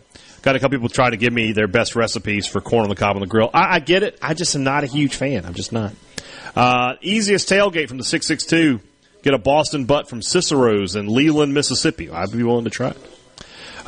601, poor man's burn-ins. That's a chuck roast again. Yes, sir. With homemade mac and cheese. I got to make the mac and cheese for Thanksgiving at Richard's house. Yes, you do. A lot of it. There's like 40 of you. I'll take care of it. Don't worry. Yeah, Richard actually... I've cooked for bigger groups. Richard invited me to Thanksgiving at his house. He did. And I'm not going to go, just like he didn't go to my wedding that I invited him to. I invited y'all to my Christmas party last year, and neither one of you showed up. I couldn't. Little one. Bring the little one. I keep telling you. Mike in Oxford said, you won't believe this, but prime New York strips from Walmart. Walmart. Huh? Yes, really. There you go. Mike from Houston's doing a white chicken chili this weekend. Always good. Jam. What do we got here? Don't read it. No, it's not food related. Okay, so never mind. Bo from Starkville again said, thanks, new to smoking. Been doing ribs mostly. Bo, I can't recommend. Get on YouTube. Malcolm Reed. Chud's Barbecue is a good one. I know that's a weird name.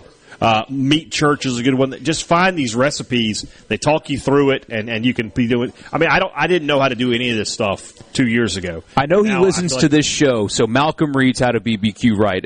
That's your master class. Yeah. Yesterday he did a smoked then fried turkey. Oh my gosh! Smoked it, got all that smoked flavor in there, and then fried it. Got that skin not just crispy but crunchy. Ooh. And it just sprinkled the Cajun seasoning over the top. Looked fantastic. Yeah. He's doing drinks now as well sometimes. Yeah, he does a lot of those on TikTok. Yeah. So, next time we talk to Malcolm, I'm going to find out why he's a Vikings fan. I don't know why, but he's a Vikings fan. I know he's a big Ole Miss fan, big Rebel. I need to know why he's a Vikings fan. There's got to be a reason, right? But in North Mississippi, to be a Vikings fan, it's got to be some there? Connection that we just don't know. Yeah. Kyle's having ribeye with char-broiled oysters and a baked sweet potato. Sounds good. From the area code 731, basic burgers and hot dogs on the grill in Athens tomorrow. So he'll be at the game, I guess. Heck yeah. That's awesome. Enjoy yourself. Bradley and Marietta, fried catfish and shrimp scampi. Who won the pick six last week? That was you. You were the winner, Bradley. That's why you're going to be cooking some polk sausage with that shrimp scampi. And that doesn't disqualify you from this week, by the way. Yeah. So submit again. Ooh, Jeff in Oxford, tired of chili or red beans and rice, going to do Hoppin' John since it's going to be raining tomorrow. I don't know what that is. Should I? It's like black-eyed peas is the main ingredient. Okay. A lot of vegetables. It's not a stew. It's not a gumbo. It's Hoppin' John. That's the only way to describe it. I'll have to look that up. Great submissions. We always appreciate them. Yeah, most of them. Anyway, we appreciate most of the submissions. I've got a gripe with the SEC when we come back at Sports Talk Mississippi on a Friday live in Starkville.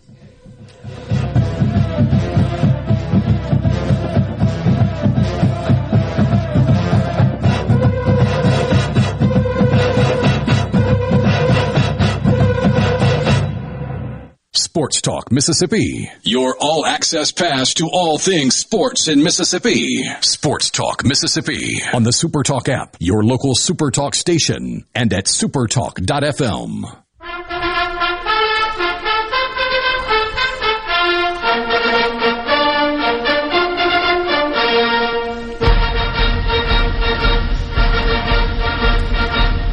Goodbye to Texas University. I'm serious. Goodbye to the orange and the white. Yeah. People around here like to have your number one signing class.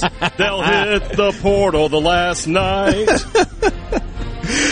I'm Michael Borky. He's Brian Haydad.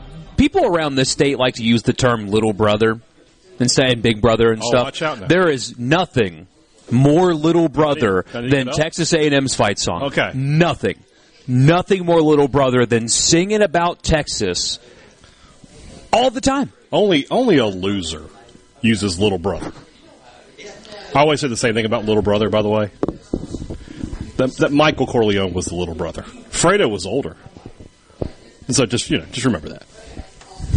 I don't know the reference, and that's okay. I mean, I know the characters, but I have not seen it, so I don't know. I know. I am not cultured the way I should be. Let's do a couple of quick shout-outs here. Yes. First off, I'll let you do the genteel one, and want to thank the fine folks literally just down the street at Moe's Barbecue. They provided food for us here today. Too much food, by the way. Way too much. If you had showed up here to see us, we could have fed you as well. I just had a fantastic plate of smoked turkey. Got some mac and cheese there. We got banana and chocolate pudding, cornbread. I mean, the fixins are everywhere. Thanks to our friends at Moe's Barbecue. And Haydad's rocking a Genteel shirt right now. I've got a couple jackets on the way for me as well. GenteelApparel.com is the website. It's the official apparel provider of Sports Talk Mississippi. Football season's almost over. I know that's very sad. It is, but you go to basketball games, don't you? I do. Haydad does. A lot of you do too. Baseball season also is actually going to come up on you pretty quick. They've got a collegiate section. Not just collegiate apparel, but they've got a collegiate section. Ole Miss, Mississippi State, Southern Miss. Got some Alabama too, if one of you guys are out here listening as well. But GentileApparel.com is they have the Louisiana website as well. Yeah, let's look at the collegiate tab. Actually, it's Ole Miss, Mississippi State, Southern Miss, Alabama, Auburn, Missouri, Louisiana, Texas A&M, and Memphis. Those are all part of their offerings. You're going to be making people mad. Where do you see Southern Miss? It's coming. Oh, okay. It's okay. I was like, do you know something I don't? Did they change a logo on me? Can your son buy? Yes, he can. Or are you talking about the food? Yeah, he can come by if he wants to. We'll feed him. Mose will feed him, I guess I should say. So, yeah, GentileApparel.com, the official apparel provider of Sports Talk Mississippi. So you have a gripe. I have a gripe with the SEC. All right, that's not the money. Go ahead. The Tennessee-Alabama game. I would say we all watched it. Maybe that's a little hyperbolic, but it felt like everybody watched that football game and enjoyed the heck out of it, right? It was everything that we love about college football, and specifically the SEC. Yeah. Stadium, rabid fans, electric game, back and forth, points and points and points and more points and rivalry and songs and pettiness and a field storming. And it was awesome. The visuals after the Tennessee-Alabama game were everything that's great about college football, and it's what makes college football different from the NFL, because you don't have field stormings in the NFL. You don't have that visual. You don't have the cigar smoke rising up over Neyland Stadium after they beat Alabama for the first time in a decade and a half. That was amazing. And what is the SEC doing to respond to that scene? They're trying to make sure it never happens again. Reading from a press release, the Southeastern Conference Working Group on Event Security will review and update policies intended to address post-game spectator intrusion on competition fields and courts in the SEC. The SEC Event Security Working Group, is what they're calling themselves, will also consider strategies to support effective crowd management for the purpose of enhancing the safety and experience of fans, team, staff, officials, SEC Commissioner Greg Sankey announced today on Friday. Here's his quote. Current conference policies need to be reviewed and improved with a focus on addressing field and court incursions by spectators after contests. The SEC's Working Group on Event Security will focus its efforts on reviewing existing policies, blah, blah, blah, blah, blah, blah, blah, blah, blah. The SEC is trying to change the punishment for field storming because the punishment's not working and people keep storming the field. The whole it has to happen to Alabama for it to change used to be a conspiracy theory. Mm-hmm. Now it kind of is that way. Why? Here's my gripe.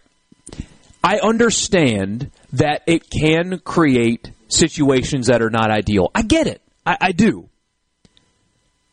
But instead of ruining this because poor little Nick Saban was scared, which is what he said, by the way, in a press conference, he was scared walking off the field. Oh, poor you with your multiple police officers escorting off the field. I'm sorry you were scared, and I'm sorry your player can't keep his hands off a woman.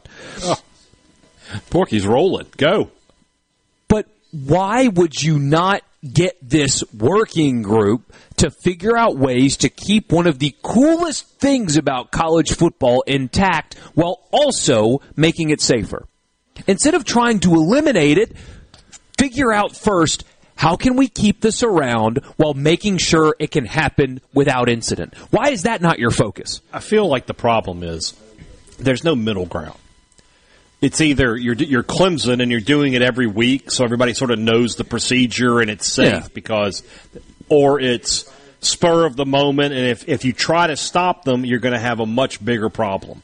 You're going to have a much bigger crush of humanity, and that's how people really get hurt. You know, people tend to not get hurt when you have a field storming, but if you try to stop them from having a field storming and you're like pushing them into each other, that's when people can get really, really hurt. And I don't know where the middle ground is there. Yeah.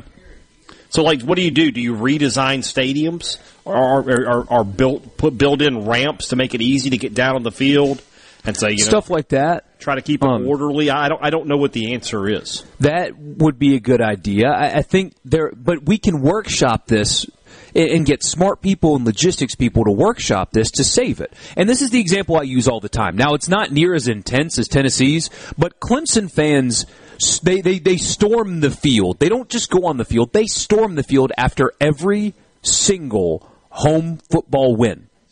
Doesn't matter the opponent, they do it. Now, I think it's a little excessive. I think it's fun. I've been a part of many growing up. It's a really fun thing to do. But I think it's more fun when it doesn't happen very often, when it's more unique. But they do it without incident.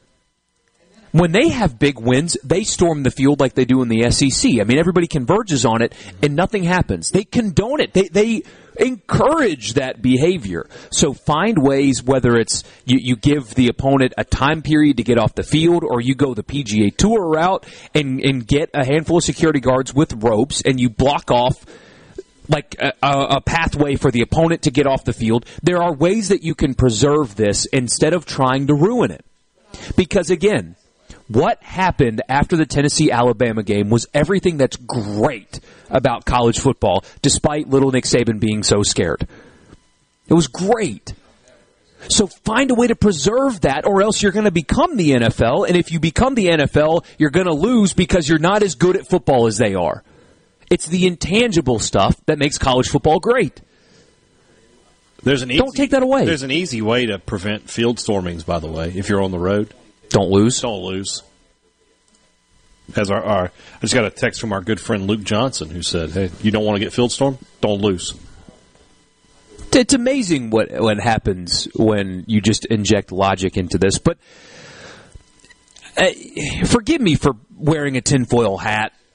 Richard would probably disagree with me here, but I think it's not surprising at all. Borky some tinfoil? Yeah, I need some tinfoil. There's some right over there, actually. I'll put it on my head. I'll be right back. But it's not surprising at all to me that this working group or whatever is being enacted after Alabama gets the field stormed on them, and there's an incident involving an Alabama player in which their coach talks about how scared he was.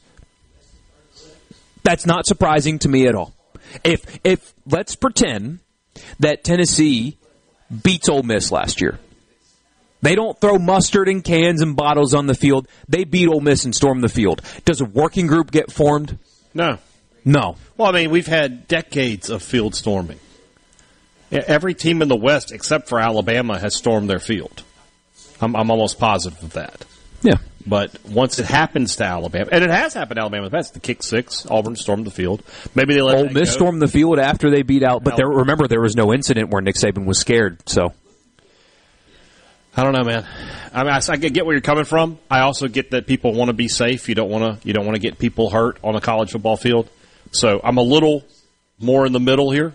I'm more leaning towards you because I love to watch field storming. I love the emotion and the pageantry and the passion of college football. But I also think that in this day and age, when you can sue anybody for anything, you got to protect the investment there. Find a way is what I would say. Find a way to keep that because it's just awesome. Yeah, Josh and Laurel points out, by the way, that Kentucky stormed the field after a loss. They did. They did. I recall that very, very well. The Bluegrass Miracle, all the way back in 2003. We got one more segment with you live in Starkville. I'm Michael Borky. He's Brian Haydad. We'll be back.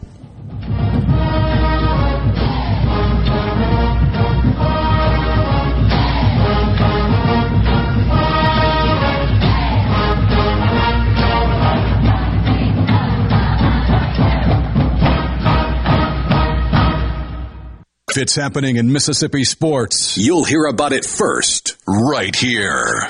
Sports Talk Mississippi.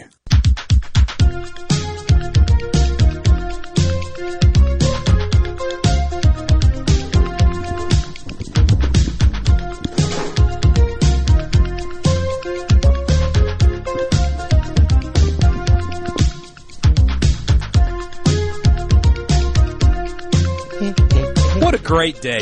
Great day to be in Starkville. Jerry in Brookhaven has a problem with how I've said it. Apparently, I said Ville once. You've been saying it wrong this whole show. Please forgive me. No. We are in Starksville. Oh. In Ottawa County. Oh, my gosh. And we're going to watch. What Jerry wants you to do is say Stark Vegas. We're gonna watch Mississippi State play. Oh, okay. Now we're really gonna fight. You got to stop at Duty Noble Stadium. My blood pressure, I feel it going. Which is nearby the Shump Coliseum. I'm just going to pull a Lane Kiffin here and check my pulse midterm here. It has been a great day here at the Greater Starkville Development Partnership, right here, just on Main Street. I was going to say off of Main Street. We're not off Main Street. No, we're on it. We couldn't be more on it. Just a beautiful day. Great hosts here. Starkville, like I said at the beginning. Your son like popcorn? Yes. You need to go across the street, hit up the Poporium over there. Oh, I learned, by the way, that Cinnamon Toast Crunch makes popcorn now. I believe that. They have the shaker stuff, yeah. No, I mean, they make... Oh, they just make popcorn? Yes. Well, they got like 50 flavors of popcorn. I need to go across the street. Check it out. Yeah, that's a great idea. Right there with the red top? Mm-hmm. Yeah, I need to go there. It's been a great day, though, and a lot of fun, and hope you guys had fun along with us. I guess Gerard was here earlier. He stomached being here. Surprised his skin didn't start to bubble up and boil off. Goodness gracious. But man, this place really has. I'm not, pulling anybody's leg. I'm not pandering. Honestly, it's the truth. If you'd have told me that in the 2011 me that Starkville would look like this today, I probably wouldn't have believed you. It looks great. A lot of good stuff happening here. My home. Your home. Yeah. And home of Mississippi State football, who's playing Auburn tomorrow without TJ Finley.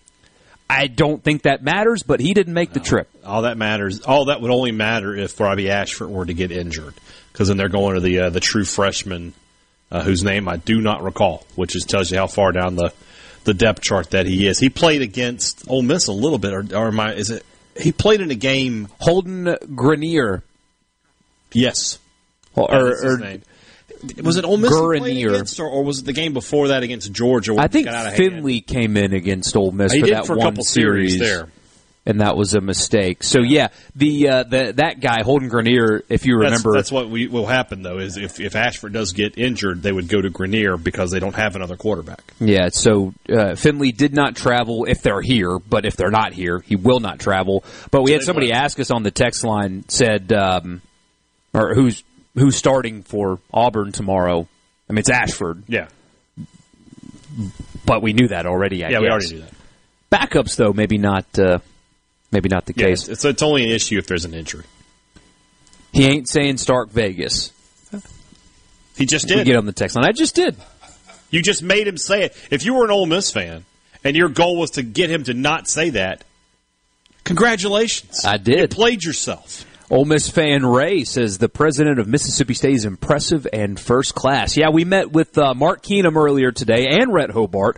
Both of those interviews will be uploaded online. Follow us on our social channels, Sports Talk Miss on Twitter, Sports Talk Mississippi on Facebook, the Super Talk YouTube channel. Those will be uploaded there sometime tomorrow. And of course, I got to drive home tonight, so I'll do that either late tonight or early tomorrow. Within moments of this show finishing, the Sports Talk Mississippi podcast will be available, and you can listen to those interviews there as well. Yes, sir. Commercial free. So wherever you get your podcast, search Sports Talk Mississippi.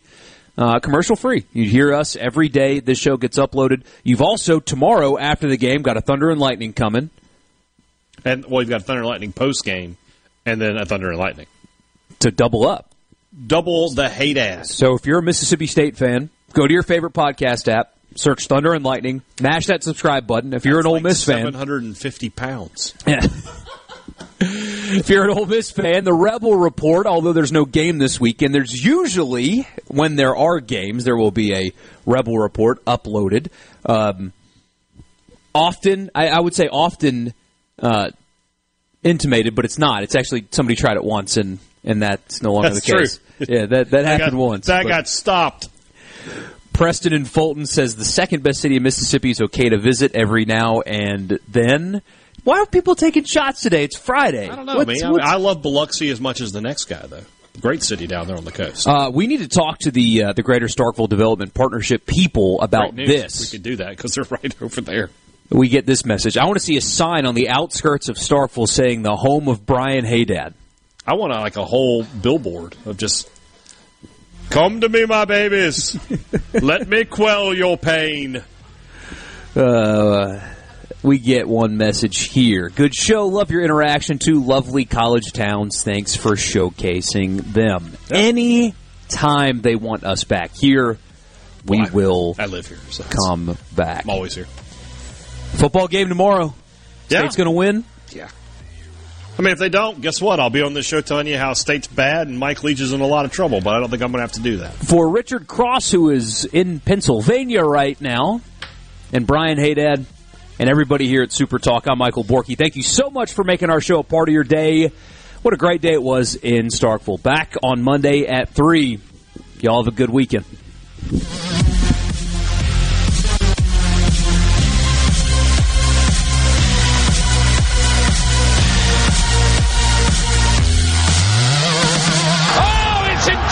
Running a business is tough. If you're struggling with HR, benefits, and payroll, you're not alone. Many businesses just don't have the resources to keep up. That's where MWG Employer Services comes in. We provide a full range of employer services with everything from payroll to benefits to HR services and compliance, and can create a custom plan that fits your needs and budget. We're a Mississippi-based company that can help you focus on what you do best, growing your business. Call MWG Employer Services today at 601-206-7966 or go to MWGEmployerServices.com. A SuperTalk Mississippi media production.